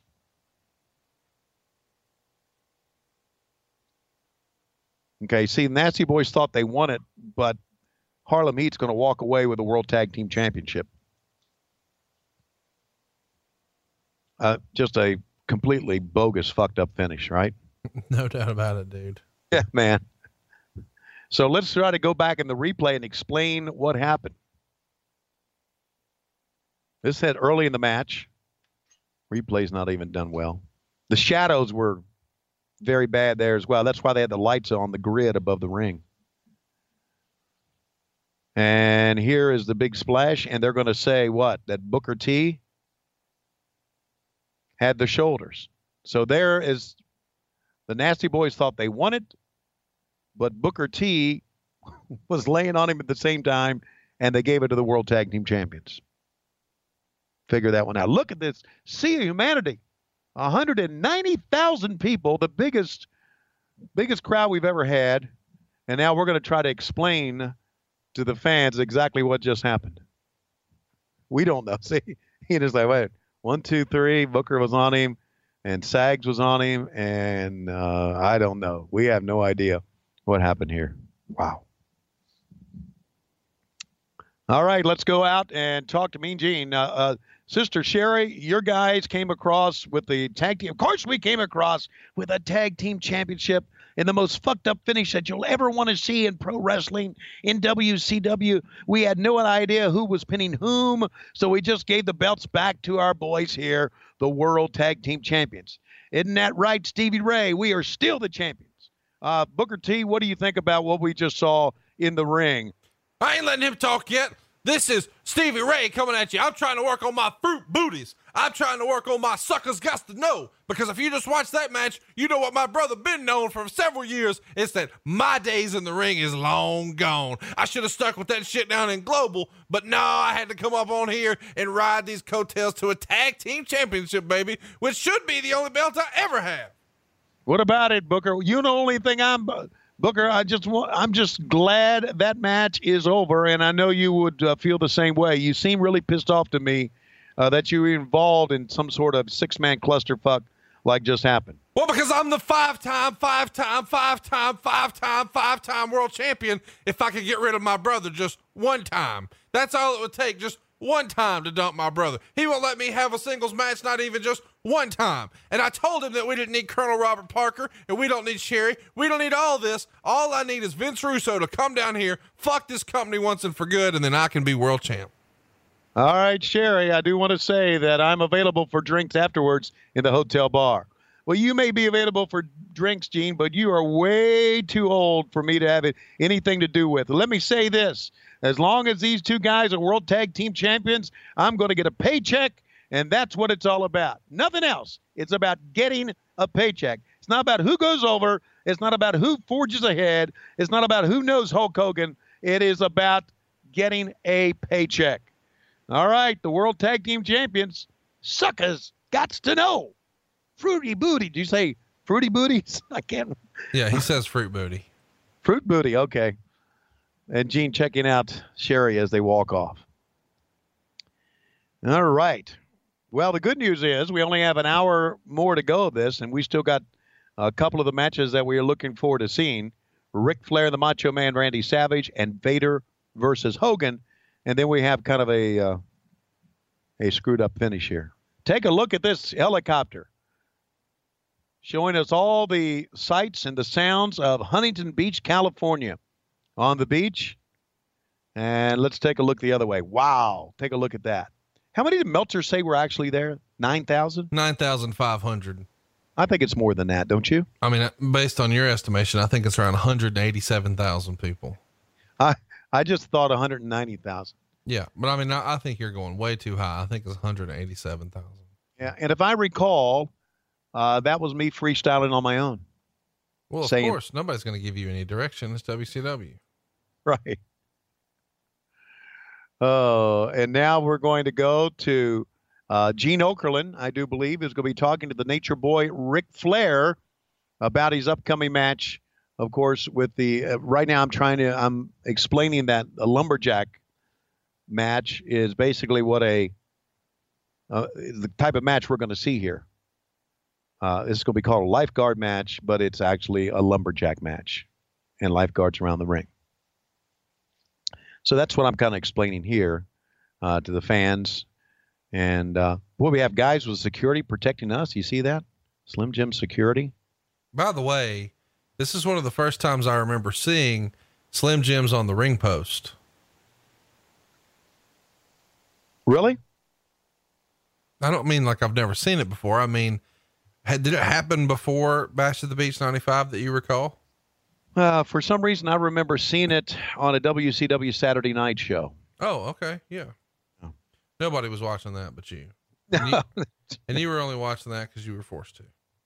Nature Boy Ric Flair, it's going to be lifeguards surrounding the ring. And my question is, throughout the years, how many female lifeguards have you known? Mean Gene! I'm here in my finest of robes. You see, it's the pink robe that's going to hang in my son-in-law's closet one day. And I'm talking to you, you little slapdick Conrad Thompson down there in Huntsville, Alabama, scratching around, trying to find a way to get into the Flair family. Piss off! Because my daughter, Megan, she has bigger fish to fry. And I know you're the biggest fish of them all, not because you're a big deal, but because you're fat as fuck, fat boy. And I'm telling you now, if you think you're going to ease into my limelight, you got another thing coming, because I'm out here to take all the money from Slim Jim. You see, Slim Jim has bet on the wrong horse.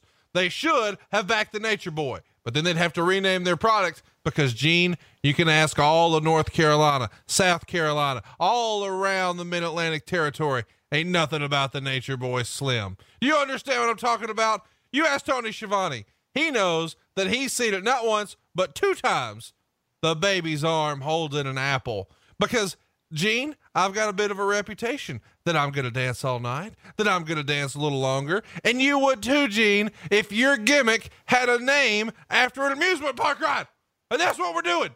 That's what we're doing to Slim Jim. We're putting them out of business because we're going to have Flair's all beef patty snacks coming your way. It's 100% intensified beef products, and you don't have to learn to like it. You've got to learn to love it, Gene. Well, I do love it. I tell you that. Well, I know you love it. And so does that little fat shit Conrad Thompson. That little fucker needs to quit eating Slim Jims if he thinks he's going to get in my family. You hear me, Gene?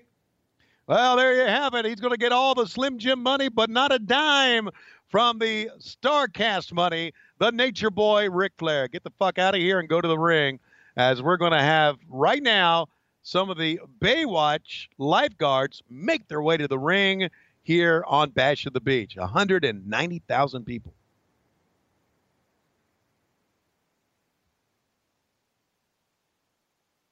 I have no idea why we're filling time here. I don't know. Maybe the lifeguards weren't ready. Maybe the continuity person doesn't have the lifeguards ready to go. I don't know. Maybe Flair was making sure they were ready. Here they go. Some extras from Baywatch, and really a funny moment here that, again, got made me laugh. They're going to show Heenan here checking out the women. See there? That's Heenan freestyling his own. And it was just very, very, that's Bobby Heenan being Bobby Heenan. Wow, that was funny. It's going to do it again, man. One of the best, dude. Yes, he was, man. And of course we would, there's Hacksaw Jim Duggan back. He's going to get paid twice for today. Ho! How about that? Arn Anderson is here. And this is your lifeguard match, which of course is a lumberjack match. The Nature Boy Ric Flair and the Macho Man Randy Savage. You ever spend any time on the beach in California, Conrad? I have not. I've been to California a few times, but never actually made my way out to the beach. Now I have been to the beaches in like Cabo, which is basically California South. Right. Yeah. This was the only time I've been to Malibu, but I mean, we just had dinner in Malibu. We weren't really on the beach. And this was the first and only time I had been on the beach. Is that Stevie Ray behind him? No, that's a Slim Jim security guard. Sorry. For some reason. Racist. No, it's not. It looked like him when I glanced at him that time. Racist. So, no, you son of a bitch. Don't say that. Okay. So you got this pink robe, right? It's in your closet. Why don't you put it in a big glass case and put it like in the middle of your foyer or something? Wouldn't that be fun? Wouldn't it be fun? Actually, I'll give you a spoiler. I don't have this robe anymore. Can't say where it is, but I don't have it anymore. You got drunk and gave it to somebody, like Flair used to get drunk and give people his Rolexes, right? No. Okay. Can't say where it is. Oh, all right. It'll all make sense soon enough. I know where it is. Can I freestyle here? No, don't say it. I can't say it. Can I freestyle? I really don't know. Can I venture a guess? If you do, I'm not going to sell it, but you can go ahead and guess if you like. It's being dry cleaned because you're going to walk down the aisle with the robe on. Oh, no, that would be hilarious. No, that is not it. You know, how great would that be if I had like a wedding party filled with like all of my buddies and they were all sporting robes? Yeah. No, I'm not going to do that. I'm not that big of a douche. Okay. No, I mean, I can admit that I'm a douche sometimes, but not that big one. No. You're pretty big. Size it is. There will be no Ric Flair isms at the wedding. I mean, he will be here, but right. I mean, allegedly, he might get a booking that day. I don't know. Right. Exactly. So Randy Savage throws the Slim Jims out and then he snaps into one himself. I'm going to get heat for that. By the way, could Macho Man have put over Slim Jim? I mean, he's not a master of the art of subtlety here, is he not? He's not. Not only did he throw Slim Jims out there, buddy, he snapped into one himself. You know, they needed a goddamn Candy Man, but instead they got a goddamn Beef Snack Man. Right. Oh, okay. Johnny B. Bad, one of the Dave Sullivan, Arn Anderson, Dick Slater, come on back, and Bunkhouse Buck, guys that were in the dark matches. Dick Slater, how about it? Yes, sir. And Diamond Dallas, is he chewing on a Slim Jim, or is that a cigar he's got in his hand? That's a great question. I don't know. You know, and so now we are really looking at really two of the great performers that we had at that time. And chat me up here. Give us a rating on this match. Sure, as written up by the 2 3/4 stars. They're going to go 13 minutes and 55 seconds. Wow. Flair talked about Elizabeth during his interview, but at this point she isn't coming in. It's just Flair doing interviews. Finish saw Arn Anderson try to interfere, but was decked. Savage then backdrop Flair over the top rope where the face lumberjacks caught him, breaking the bump. What about the DQ rule? With the ref distracted, Anderson gave Savage a DDT and Flair went for the pin, but Savage kicked out. Savage makes a big comeback, as you would say, accumulating in the elbow off the top rope. This was nowhere near as good as the previous match, but compared with the rest of the show, it was 2 3/4 stars. So I think it wins the highest rating on the entire show, which I don't guess is really saying anything. My question is, and you probably don't know the answer to this, was Ric Flair ever given this low a rating before by Meltzer or since? Yes. Could this be all right, this is not the lowest rated Ric Flair match ever? No. Okay. That's pretty low. Anything under a 3 for Flair, to me, is pretty low for Meltzer. So. Yeah, a lot of people say that Meltzer had a Flair bias. Right. Yeah. Right. You just snap that up. You agree with that? Yeah, of course he did. Okay. What was wrong with that? He was a great performer. I didn't say anything was wrong with it. I was just making conversation. I'll be quiet. I'll shut my dumb fucking mouth. No, I don't know. Please don't, because this thing works when there's a conversation going on between you and me. Oh, we have to talk? Yes, we have to talk. Shit. Okay. Now the lumberjacks. I'm a lumberjack and I don't care. The Lumberjacks, do you know what that song's from? No, I don't know what you're saying. I feel like you just had a stroke. Okay, you don't know the Lumberjack song from Monty Python? No, I've never watched that on purpose. Oh. I'm a lumberjack and I'm okay. Can I play Touch My Tutor by Ween? Say that again? Touch My Tutor. No, don't play that. I like the Lumberjack song by Monty Python better. It's touch my what? My tutor.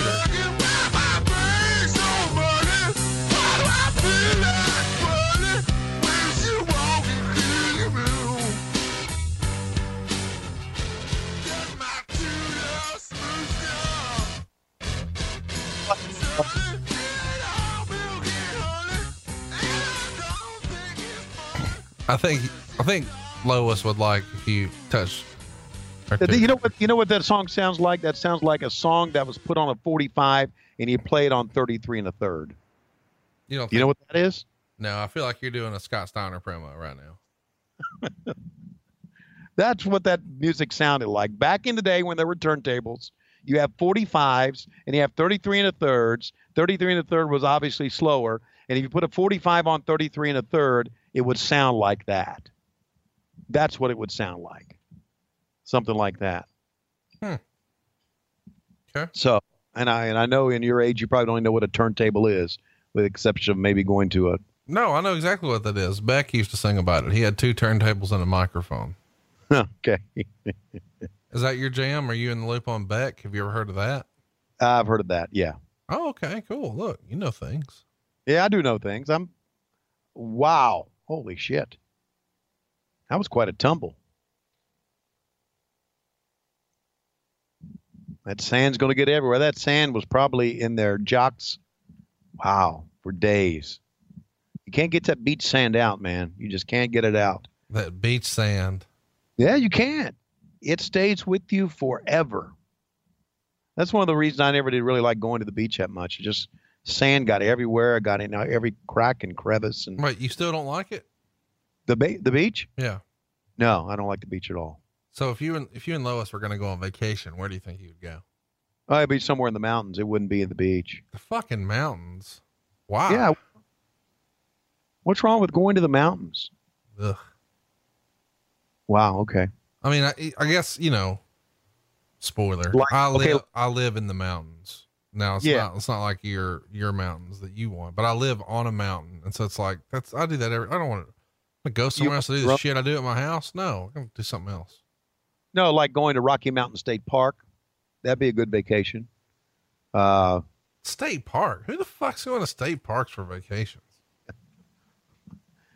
We're just not beach people. Never have been. I need to see Lois in a one piece. Hey, by the way, my person recently got a swimsuit that was specially made and ordered. And the swimsuit has my cartoon head all over it. Are you kidding me? No. Oh, I was so shocked to open the mail and see that. Jesus. My first response was, please tell me we're not selling these. Oh my God. That is love, buddy. She's like, of course not. We're not selling that. Oh man. That is absolute love. Yes, sir, man. Congratulations. Oh, congratulations. Well, that says a lot. Okay. That she would want a one-piece bathing suit done like that. Or that she just either out of her fucking gourd. One of the two. I don't know. Definitely one of those. I would agree.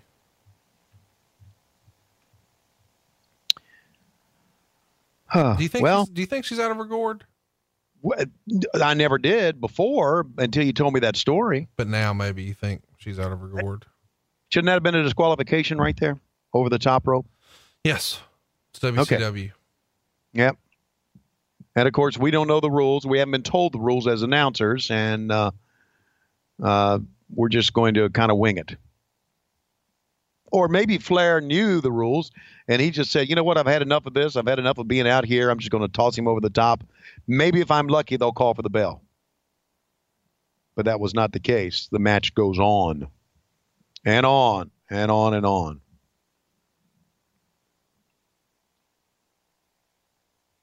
Shadows are really starting to come into play here, and it's not making for good TV, I don't think. It's kind of like the problem that we had when we were in Sturgis early in the day. You can't really, it's again, you see the lights on the lighting grid up top, and they're there to hopefully keep those shadows to a minimum, but they're not working that well. I actually don't mind the shadows. I know you're Mr. Production and all that shit really, really matters to you, but yeah, I kind of don't care. It doesn't bother me. You just want a good match. Yeah. I mean, I'm looking for a match, and I think you're looking for. I'm looking for knick-knack, paddywhack, give a dog a bone. Oh, I'm just looking for something that looks good on TV, and but again, the background of the ocean and the waves that we're seeing right there, they're fucking cool, man. That's a cool shot. And we could have done so much more with this. Did any talk of why we didn't go back there? Because it was too expensive and we weren't getting enough gate, or it didn't work on a production level, or we didn't get the crowd response we wanted? I don't know. Because I always thought something like this could work. I mean, if we go back to Sturgis again and again and again, why didn't we go back to Huntington Beach? Why don't you ask Zane Bresloff? Yeah, well, he's dead. Well, but you could have asked him when he was alive if you weren't being such a dick. No, you know what? You were being a dick. Well, I wasn't. No, I wasn't. Zane and I didn't get along. Why not? Because you were a dick? No, I just didn't get. Oh, there's the Macho Man's father. What's his name? Something Poffo. Angelo. I was going to say something Poffo. I was going to say Anthony Poffo, but I knew that was not right. Angelo Poffo. I don't know. Something Poffo. Something Poffo. It's fucking funny to me. I don't know why. I don't know. Something Poffo. It's my age, buddy. My recall's not what it used to be. You know what I'm talking about there, Cassio? Conrad? Yeah, thank you for that. You're welcome. Yeah, so that was the only shot we got of Angelo Poffo?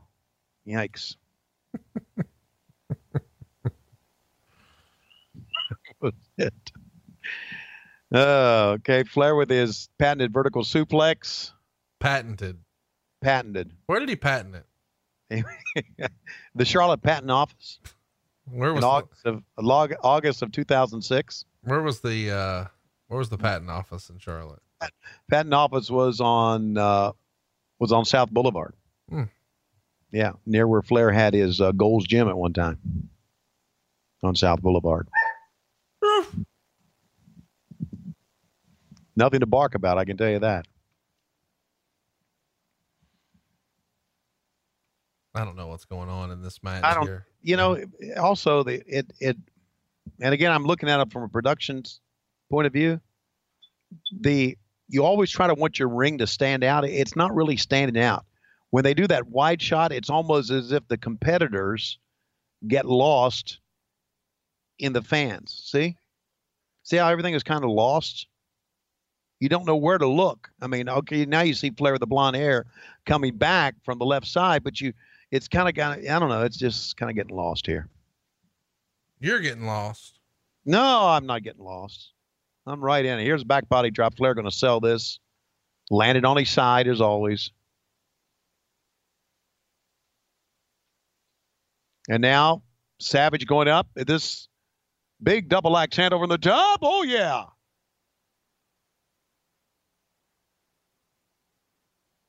And now the Lumberjacks get involved.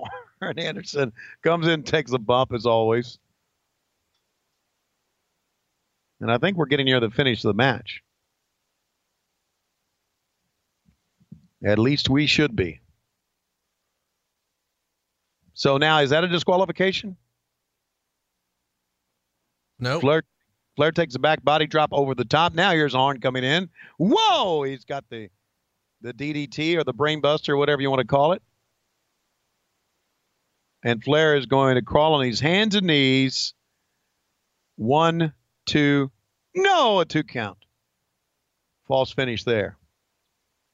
I don't mind that. I think fans thought that Arn Anderson coming in and that would be the finish.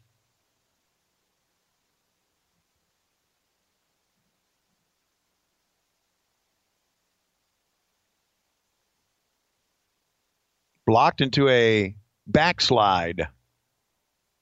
Oh, man. 1, 2. Flair gets out in a 2 count. Well, they're kind of kicking it in high gear here at the end, don't you think? Yeah. I think they're doing pretty good here now. I mean, you're getting your typical Ric Flair bumps and the Macho Man doing his thing, going up top with the double axe handle. So you're getting all the things that we've come to know about these guys. But again, because of the type of show it is, Flair saying, no, I'm not paying for that reception. And he throws him down from the top.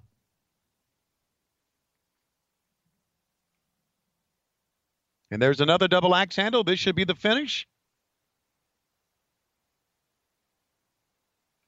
I don't even remember what the finish was. Well, of course, I don't remember what the finish was. I don't remember most of the participants' names. Big elbow. Boom. That's it. 1, 2, 3. Fans respond to that. First real fans response we got. Macho Man Randy Savage with the win. A good shot of the crowd cheering that on, and we're going to take a look at the replay. One more. Well, apparently we're not yet. I mean, look, if it's a Slim Jim's themed event, Randy Savage going to go over, right? I mean, there's no way he was going to do what are we doing here? Trying to drag him out. I guess. The other guy trying to drag him back in. For the elbow, and that would not happen. He takes a powder, and he's out of there. Yes, sir, man. One elbow is enough. We need to see if they can make us some tie-dye shirts like this. With the orange and white tie-dye shirts? Yeah. You know what? We didn't do? Again, typical WCW. We get the Baywatch girls out, and we didn't see them until Savage pulls one of them up on the apron of the ring. Why didn't we take a shot of them? We saw them coming in, but that was about it. And then she says, we were supposed to walk that way. Right on camera. What strip club do you think they were from? I'm sure no, these were extras. Nah, Bischoff picked them out. Really? At a strip club? So you're saying that Bischoff the night before went to a strip club and picked them out? No, I didn't say that. What the fuck is wrong with you? You said, what strip club do they come from? And I said, they are really extras. You said, nah, Bischoff picked them out. Okay, but you said they were really extras. And then I said Bischoff picked them out. And you assumed that I insinuated that Bischoff was in a strip club. Look, I don't know how many people that are there, but that's more than 9,500 people. Let's snap the match. 193,000. It's brought to you by Slim Jim. The Brainbuster DDT didn't work, so the Macho Man comes off with the Macho Man elbow. Wow. And there's your 1, 2, 3, and the winner, the Macho Man Randy Savage. Now we're getting ready to see what we've come to see, and that is Leon White perform. Big Van Vader. Many of our listeners on Patreon said, give us a Vader match, and we're getting ready to give you one. But before we get there, we have to let Klondike Bill and the ring crew set up the cage. So we're going to have to waste some time here. Yeah, a little rack zoom, never hurt anybody. And there you see him putting up the cage. Actually, they're going to sweep off the sand, first of all. See, that was another thing, too. I don't know. I don't know why we couldn't. We're going to do a Vader bomb package here. Why we couldn't do something to get and again, this is just freestyling, get the cage set up quicker. Maybe it's as good as we could do. I don't know. Ooh, how about that? Grabbing Eric Bischoff by the nape of the neck. Nape of the neck. I just got corrected. Oh my God. Tell her to go clean up the fucking dog hair and let you do this. The nape of the neck. Okay. That's another word you can put on the shirt that I don't know how to pronounce. Hulk Hogan, I'm coming for you. And I'm not here with my Mastodon helmet. No, they took away all my gimmicks. But I'm going to take away your life. And I'm going to do it in Memphis, Tennessee, in front of 30, 40, 50, even 60 people. Not 1,000, but people. Evansville, I'm going to double the population when I come to your town. Because I'm coming for you, Hulk Hogan. I've got this mask that looks like it belongs up Shivani's ass. It used to be Lois's G-string, and now it's on my face. And I'm coming to Wichita, Kansas. I'm going to break the necks of enhancement guys. I do not respect my opponents, and I fear no man. But I do fear that they're taking away all my gimmicks. I'm going to fake a shoulder injury out of this, and this will be my last pay-per-view. Well, thank God the cage is set, and we cannot wait. Well, at least 3 sides of the cage are set. We cannot wait for this match to start. The one and only Hulk Hogan against Big Van Vader in a cage. Now let's go to Mean Gene Okerlund. That's right, Tony Schiavone, and I want to bring him in right here to talk to us right now. Leon White, what's going on, man? Why in the world would you bring a chair in with us? I brought a chair in because I fear no man. But I do fear the booking committee because Kevin Sullivan doesn't like me. At least Ric Flair knew that he could draw money with me. And then when I punched him in the face and he punched me back, it was going to be okay. But it's not with you, Kevin Sullivan. Hey, get that mic back up here. Kevin Sullivan, if I don't win this, I'm fucking out of here. I'm going to Vince McMahon. I'm going to get in the Royal Rumble. I'm going to get with Shawn Michaels. They tell me I'm main event in WrestleMania and the Royal Rumble at SummerSlam. and I'm going to do it all up there in New York unless I can get it done in this cage. Hulk Hogan, you killed that territory, and now you're here to kill this one. But this is my territory, and I'm going to beat you 1, 2, 3. Not as easily as they're going to beat me in that booking committee, though. Fucking Flair was looking out for me. But now, Kevin Sullivan's more worried about keeping tabs on his wife. Chris Benoit's not even on this card. But they're not worried about that. They're worried about having me put over Hulk Hogan. I don't want to. And I told Kamala when they asked him to quit. All right. The one and only Big Van Vader. It's going to be Vader time coming up. Oh, he's got something else to say. I put my singlet on backwards. I'm so shook over this bullshit. They got me out here losing to Hulkamania. You know what they told me to do? They said, stretch it out. Klondike Bill's been distracted. He's eating sand. He's eating beach panties. I don't care about beach panties. I care about having my career ruined. And Paul Orndorff, I'm looking for you. You sucker punched me, but I think I can get you. I got both of my arms. You see? Both of my arms work, Paul Orndorff, and you're no match for me. As soon as I figure out how to get this goddamn singlet on, it's over for you, Mr. Wonderful.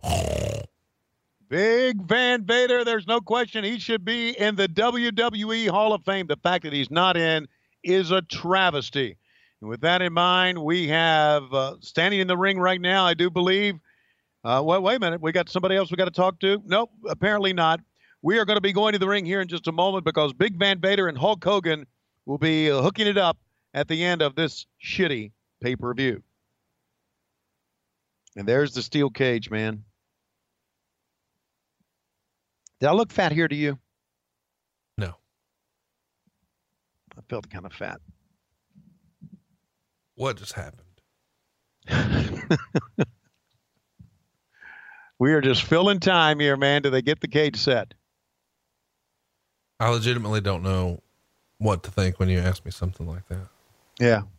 Are we an old married couple now? No, I don't know. I just wondered if I look fat to you. But here's what I know. I mean, listen, I've been brushing up on some of my marriage stuff, right? Okay. All right, good. All right. Well, what I know is I'm not allowed to say yes to that. No. Okay. Yep. What would you like to have for dinner tonight? It's up to you. No, whatever you want is fine with me. Yeah, I'm gonna need you to just go ahead and pick. All right. This is, we're promoting this event they had in North Korea with Ric Flair and Tony Inoki. And, I don't think. And you did not go, right? I did not go. No. I don't even remember seeing it, to be honest with you. I feel like we should cover it then. All right. Collision in Korea. Ric Flair and Antonio Inoki. And with that in mind, let's bring him in right now. Jimmy Hart. Ooh, and Hulk Hogan, you and Vader. And look at this. Dennis Rodman, the Worm, has come out here as well. Worm, I want to know, what type of payday are you getting tonight? Well, I tell you what I'm getting. I'm getting cash and weed. That's all I take, brother. Cash and weed. That's right, brother. He's taking cash and weed. And as you probably know by now, my main man, the Zodiac, is going to be carrying the weed for us tonight. And once again, Hulk Hogan, they're feeding me bad guys just like it was 1988 once again, brother. And I'm going to destroy all the bad. Don't fucking put your hand on my face, you motherfucker. I'm talking. I'm in the midst of a promo here. And let me say this, that I'm going to go over once again. We are going to change the rules of this cage. We're not going to let the announcers know that the rules are you can escape from the cage. Now, I'm not talking about the cage like they had in the Crockett territory. I'm talking like the old cage we had back in the days in the WWF. We could actually crawl up the cage and crawl down the cage. It was like steps. But now this is just some sort of chain link fence cage. And I'm going to go over top the cage. I'm going to go down the cage. And I'm going to have defeated Vader once again because I am Hollywood Hulk Hogan. Check out my thermos here, Gene. I am Hollywood Hulk Hogan, and I'm still the world heavyweight champion, brother. I don't give a shit what you say. I don't give a shit what Bischoff says. I don't give a shit what Conrad says or Bruce Pritchard says.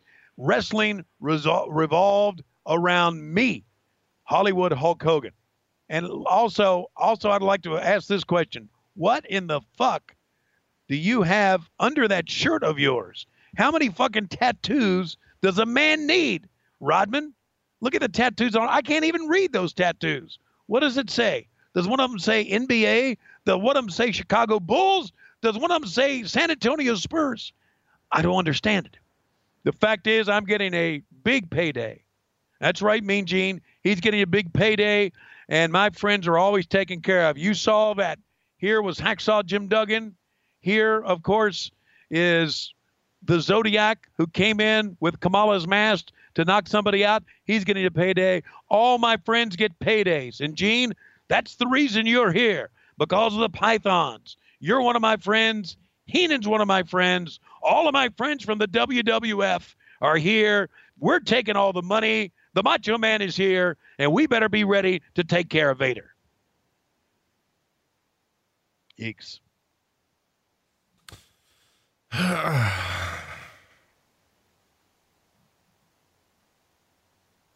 3, 2, 1. Go to the ring. 210,000 fans in attendance here tonight. In this beautiful atmosphere we got at Bash to the Beach. And now time for the cage match. What do you make of this? What's that? The cage match or the whole show? The whole show so far. Where are you at? I'm thumbs down on it. Now, earlier you said, really? When I said thumbs down. And now? Well, okay, on the look, on the actual being able to pull this show off with, 200,000 fans in attendance, I'm thumbs up on it. I'm thumbs down on the actual work rate. And again, a lot of times, we are driven to think it's a better match than it really is because of fans' response. But fans are not responding here at all. Leon normally didn't bring that with him, but he brought it with him in this one. That's a pretty damn impressive look, wasn't it? Dude, I miss him. It's, I wish that he had an opportunity to be celebrated and put in the Hall of Fame while he was alive. I hope they do the right thing now, though, because he deserves it. Yes, he does. That's a hell of a look, man. It was awesome. When I was a kid, man, it was the coolest thing ever. I often wondered too, and I never did ask this question. I often wondered too, how he was able to use the word Vader. And the Star Wars people didn't come down on him. That I never did. Calling himself Darth Vader. Yeah, but that wouldn't stop him. I get it. But that wouldn't stop him. All right.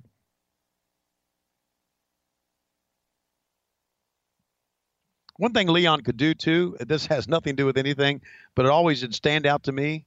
I don't know if you notice this. He could whistle real loud. Did you ever notice that? Who, Vader? Yeah, when he'd come out, he would, stick his tongue up and he would just whistle. He called somebody a motherfucker on camera just now. And why wouldn't he? Yeah. All right. Dun, dun, dun. This is a real American. No, wrong song. I know, but that's my favorite though. Dun, dun, dun, dun, dun. All right, all the Baywatch beauties coming out with him. Is that Charles Robinson? No, it looked like him for a moment.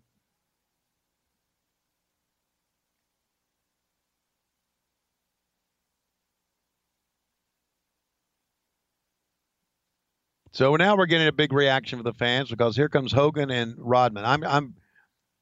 Again, I go back to this, and we were just talking about. I don't know why Rodman, with the exception of getting a payday, was there. I mean, right? What did it add to this? I guess it added the same thing that I guess maybe Shaquille O'Neal added to the one the year before. The rub. Yeah, I mean, I guess they're just looking for as much celebrity as they can, and based on Bischoff's testimony, most of it was just free stuff, just coming to hang out. So if they're not having to pay for it, why not? Really? Bischoff told you it was just free stuff?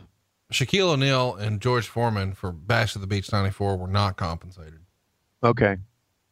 So I imagine, Rodman here also not compensated. Now, of course, this is the match we were joking about it earlier in the promo, but this is the match where Vader is going to injure his shoulder. He's going to require shoulder surgery. And this will be one of the last times we see him in WCW. Eventually he would go on to be suspended, and he wouldn't even make the first Nitro 2 months after this. So he's out, and this shoulder surgery would be the thing that he had to have repaired once he even signed on with the WWF. Of course, he attacked Gorilla Monsoon and made quite the splash there around the Royal Rumble in '96, but then immediately had to go get shoulder surgery and was on the shelf for a bit. And you're going to see it when he takes the bump off the top rope later. Supposedly jacks the shoulder up. I mean, it doesn't look that devastating, but at that weight, at that height, I would imagine things happen. Yeah, I understand that. For some reason, I'm thinking coming out of this, I know they were trying to do an angle. Didn't we coming out of this, we have Vader against Arn and Flair in a handicap match coming out of this? Yes. Okay. So they did do at least one more thing with him out of this.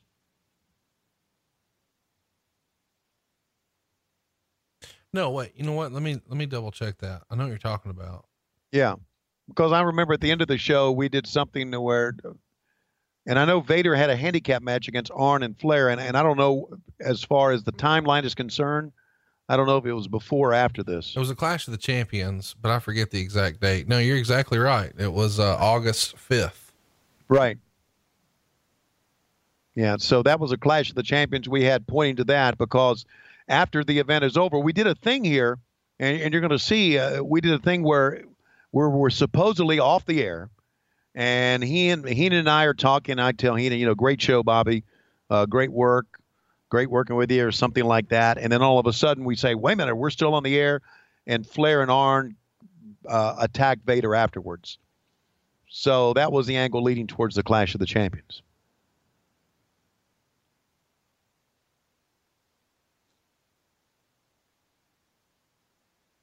Man, Leon, boy, everything he did looked so real, because most of the stuff he did was real. Look at this. Bam. Boy, he could slug you, man. And I just wonder if he just didn't. If that's a working punch, it's a hell of a working punch. I'm telling you that, man.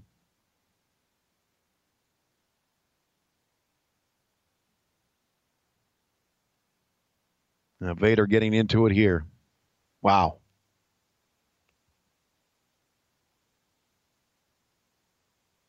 Again, I don't know what they're shooting, but they're not shooting the ring here. There we go. Finally back to it.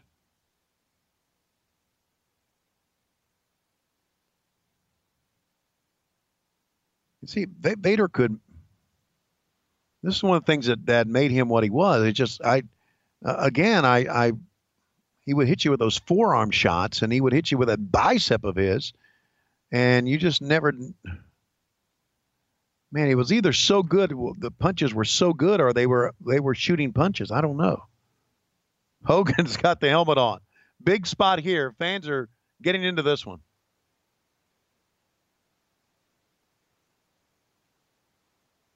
All right, headbutting with it. There you go. All right, chat me up here. What did this match get? You want to guess? I have a star. No, 2.5 stars. Not that far behind Macho and really? Yeah, Flair. Okay. Well, there's some pretty good looking things going on here. I mean, there's some pretty good, stiff looking blows, and Meltzer would write, Vader threw some great punches. Hogan, who is normally the absolute master in controlling the audience, put on the Vader headgear and headbutted Vader, which totally killed the crowd for the next several minutes. I'm not sure why. I guess it made the match comedy inside a cage, but it was obvious the match was dead for a few minutes. Vader worked hard enough to carry it to a watchable match. Vader missed a senton off the top rope, but if he would have hit it, it would have been the end of Hogan's career. The body slam at 9:20, but then sold the back that he was injured in doing it. Well, you know what's coming here for the rest of it. We get climbing the cage and crotching yourself, and you're pretending to go off air while Flair comes out and the cameras keep rolling. Flair's yelling at Vader for losing. Well, you'll see. Wow, a couple of Vader bombs on target there, man. So they think the spot with headbutting Vader killed the crowd. Yeah. Interesting. Not so sure I agree with that, but still, Vader looking. I think Hogan did a great job here of putting over some of Vader's stuff, buddy. I mean, Vader is just whipping the shit out of Hogan here. And maybe it's whipping a shit out of him as a shoot, but it's all looking pretty good. You know what's missing here, don't you? What's that? Juice. Right. You're going to have this guy, Vader, who is one of the biggest, toughest, most physical wrestlers ever, and you're going to throw Hulk Hogan like a lawn dart into the side of a cage, and there's going to be no juice? Look at that. Oh, picked him up for a suplex and just dropped him on the other side. Oh, God.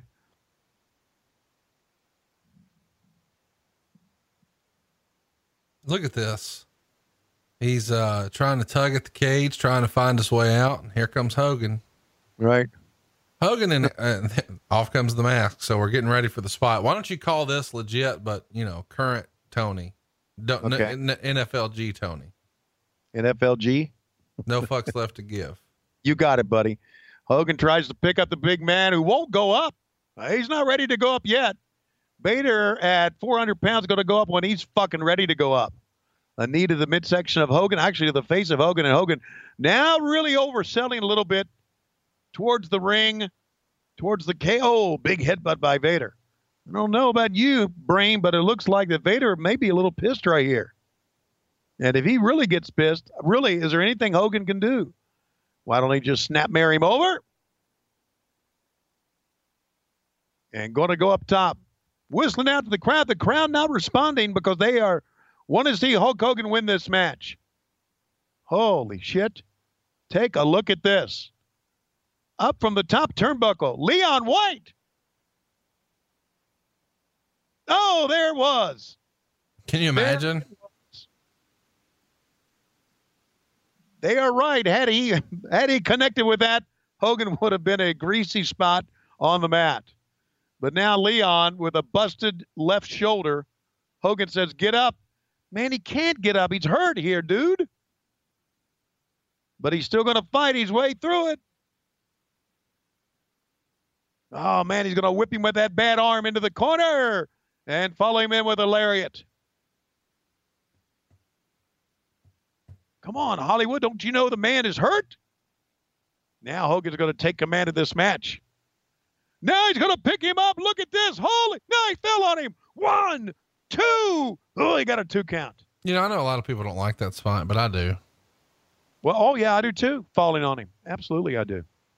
I guess we should mention that the night before this pay-per-view, AAA was running a show in Los Angeles, and they drew 8,500 fans, a gate of 148,000. Of course, that show was very well reviewed. Meltzer would write, perhaps the biggest story of all, not when it comes to wrestling news, but when it comes to wrestling management, was the number of WCW officials at the AAA show the night before. The actual number was 2, Chris Cruz and Mike Tenay, both of whom have absolutely no input when it comes to do with anything with creativity.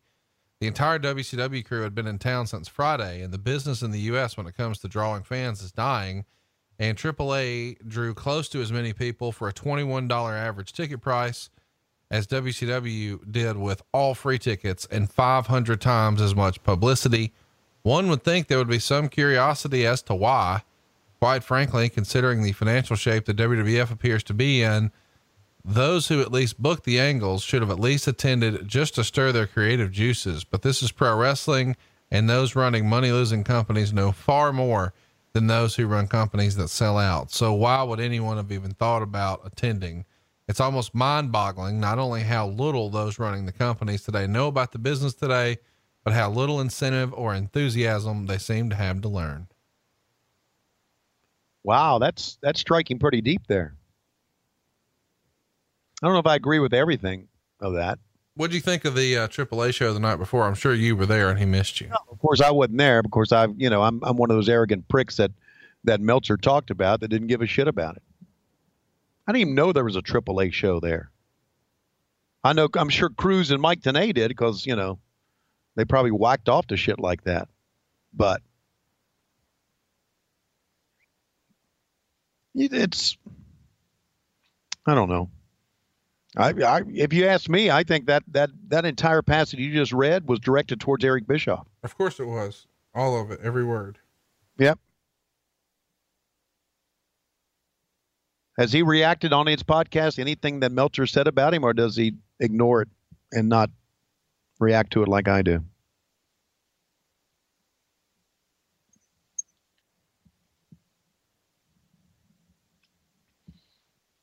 Whoa. Oh, he's hulking up, baby. Here we go. Here we go. Let's see the fans get behind it. NFLTG, get it, Tony. Okay. He's going to set him into the, come on, bleed. Oh, not going to do that, brother. The old finger wave. Going to throw him into it again. Hit, bleed. Not going to do that, brother. No juice coming here. Well, wait a minute. I think he did juice a little bit right between the eyes there. And now Hogan. Right now, Leon just wants to end it. Let's send Vader into it. Ooh. Now to the other side. Ooh, once again. Somebody juice here, for God's sake. Somebody bring some legitimacy back to what we're doing. The big foot. Vader's not down yet. What the fuck was that? He big-footed him in the nuts. Did you see that? Oh, look at this silly nonsense. And here comes, oh boy, Zodiac and Kevin Sullivan being kept at bay by Dennis Rodman in a flimsy chair. Rodman kept him away. Oh yeah. All right. So Hogan is now going to try to escape the cage. We hope. And escape this match. There's the big leg drop. So now here we're expecting a 1, 2, 3, right? Hogan's going to win it, but no, he's got to escape the cage. Oh boy. See, after the match is over, I agree with this stuff, but not while the match is still going on. Another big leg drop. Do you want me to pin him? Hell yeah, we want you to pin him. We want this. Oh, he's going to go out. Hogan says, I'm not going to pin him. I'm going to try to escape the cage. Leon's going to try to, one last final breath from Big Van Vader, try to get out of this. Headbutts Hogan. Wow. Laying those in. Hogan chopping him away. Leon's going to fall off here. Whoa. Pretty good sight here. Good visual. Leon is down and Hogan is out. And Hollywood Hogan finally puts an end to Vadermania. Yeah. And Hogan is still the man. Now, again, we're going to do the angle here afterwards. We got about, 5-6 minutes to go in the show with Ric Flair coming in and Arn Anderson coming in, which is going to lead to the Clash of the Champions angle. Think about all the people who touched the big gold belt over the years. Muhammad Ali, Mr. T, Dennis Rodman, George Foreman, Shaquille O'Neal,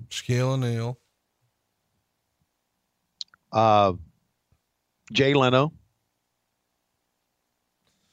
And just think, you too can touch the big gold belt at StarCast. You get to do a photo op called To Be the Man, where you get to put on Ric Flair's personal robe, ring use from the Chi-Town Rumble, where he lost that world title to Ricky the Dragon Steamboat. You get to put that on, throw the belt over your shoulder. Should be pretty cool. Now he and I cleaning up the stuff here, and the fans are starting to make their way out. And here comes Ric Flair, the Nature Boy, who's pissed off that Leon lost the match. I love a stomping Ric Flair, don't you? Stomping. Yeah, but he doesn't know how to show that he's mad other than to jump up and down. That's right. I've seen this so many times. It's oh. Pound the mat. Jump up and down. This is years before he started knee dropping and elbow dropping the mat. Right. Oh, God. And now Vader has had enough of the Nature Boy Rick. Leon Anderson comes in. Now, see, we're supposed to be off the air. We think we're off the air here, and all this is happening. And Leon is going to... Flair, of course, would not go through the door. He climbs over the top. And he falls about 8 feet down to the bottom. God almighty. By the way, every time you've ever seen Flair climb a cage in a wrestling match, it took him 12 minutes to get to the top. He was up that motherfucker like Superman, single bound, bam, bam, out of here. Yes, he was, because now now this is where he makes the match, basically, or the challenge for Clash of the Champions. You and your boy Arn Anderson. I'll go after, 2-on-1 or whatever. And that's the end of our show. Well, again, a tip of the cap, a salute, a nod to Leon White, Big Van Vader. The great. Yep. He could do some great shit, man. And he did some great shit in this match, too. Again, a couple of Vader bombs looked great. His punches were solid. His forearm shots were great. He was hurting here, as we know, because he hurt his shoulder on that attempt at a senton bomb or whatever, and hurt his shoulder, and that was terrible. But I'm not so sure. If I think back in the history of me calling Vader matches, Conrad, I'm not so sure that I can say that there were many matches, if any, that I called where I was disappointed in what Van Vader did in that match. I always thought he gave us everything in all of his matches. I mean, he was physical. He was a dangerous man. He really was a dangerous man. Because when he would get into that Vader mode, you never know what would happen. He would just go off. Right. But he always gave you, I thought he always busted his ass for every match. And he always gave you came to see Vader and you saw him, win or lose. And I always thought it was good.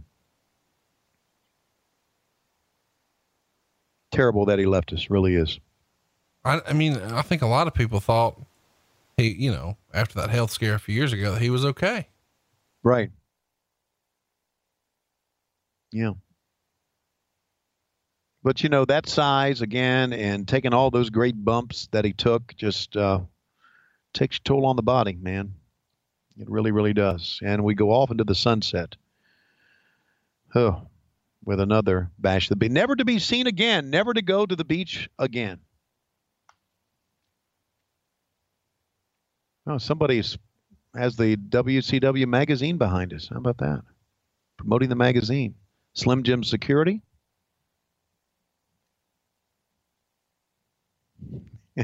Heenan being Heenan here. Sitting in the chair backwards with white shorts, tucking in his polo. I know. It's quite a look he's got. Yeah, quite a look. He was something else, man. All right. So there we go. There's our Bash at the Beach pay-per-view 1995. And again, if you want to see more Leon White matches, I know we have some that we can show you. There are some in the archives. You can go back and look or listen or look along with us. But there are also plenty of matches still out there that we haven't discussed or talked about.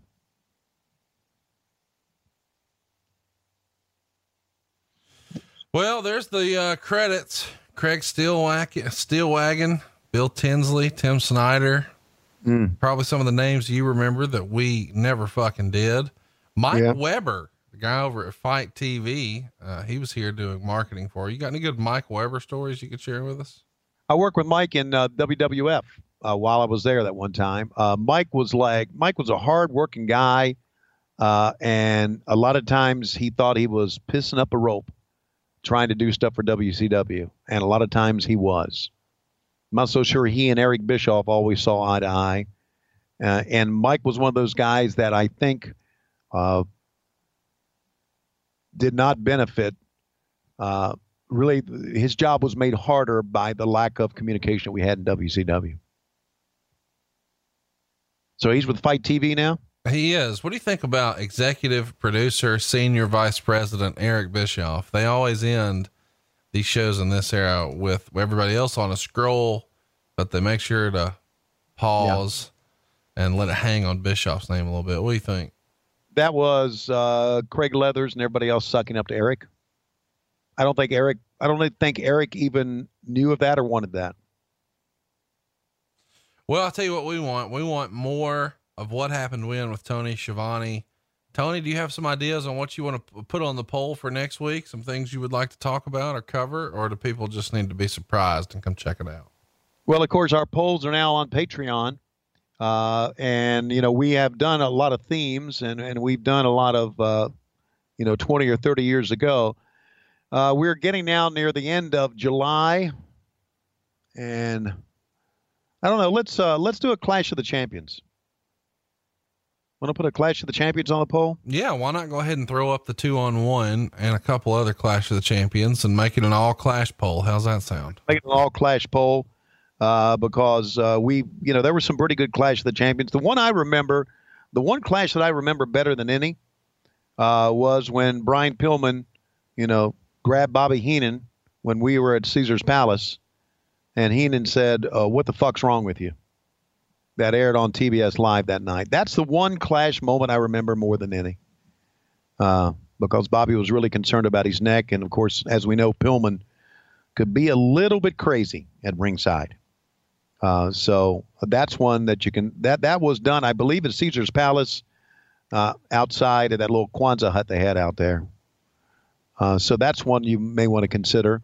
I know we've done some earlier ones. We've done the first Clash. I believe we have. We've done the second Clash. I know, the one at the Knight Center in Miami, but there were plenty more as we moved along, and even the ones where we had Heenan that are worth putting on the poll. So we'll have a Clash poll up for you on Patreon so you can decide on what we have next week. And don't forget, for you listeners on Patreon, we've got some bonus shows coming up as well, too. By the way, if you're not on Patreon yet, patreon.com/WHW Monday, where you can be a part of the bonus shows as well. Well, Tony, I feel like we've got it all in here, and it feels like it's about that time. It's about that time, but now we are going to remove ourselves away from the beach here at Huntington Beach, California, and we're going to go check out the AAA show. And by God, look who's in the main event in the AAA show. It's Chris Cruz and Mike Tenay. They're going one-on-one. They both have masks on, and you can tell by the size of their bodies, we can't tell them apart. They both are very thin. They both are very white. They both are very drawn. Oh my God, but they're in the ring in this AAA match. And now it's a jerk-off contest between Mike Tenay and Chris Cruz. Oh God, who's going to call this? I guess it's going to be me. Who's going to win first? We'll find out next week on WHW Monday on the MLW Radio Network and on Patreon. Yo, what up? This is Big Vinny V down here at the Jersey Shore. Here to tell you, promotional considerations are paid for by the following. If you want more of Conrad Thompson and Tony Schiavone, complete with behind-the-scenes videos and new content every week, then get your ass over to the patreon.com/WHW Monday, baby. And by LewisRules.com, one of the hottest sites over on ProWrestlingTees.com, the place to get all your favorite t-shirts from What Happened When. It's named after a crazy lady, but you gotta love her. God bless, she's the best. In fact, you should probably go call your mother. Remember, Lois Rules, and that's LoisRules.com. Also, BoxingGimmicks.com, complete with coffee mugs, baby onesies, beach towels, koozies, and everything you need to get your G&T and tan on, like we do down here at the Jersey Shore. If you know what I mean. Get that fist in the air and start pumping, baby. Let's go. And remember, strict rule, no carbs on the beach. So, get over to BoxingGimmicks.com to shamelessly show your support of what happened when something to wrestle with in 83 weeks. And buy Slapdick Theater with your host Kellen as a dumbass. A dumbass. Oh, a dumbass. I'm sorry. Okay, easy. No reason to get all upset. Why don't you go have a slice of provolone and chill out, all right, buddy? Move it back, all right? Anyway, he's coming to Patreon in July. Okay, I'm out. Big Vinny V here, and that's the bottom line because the boys from Jersey said so. You dig?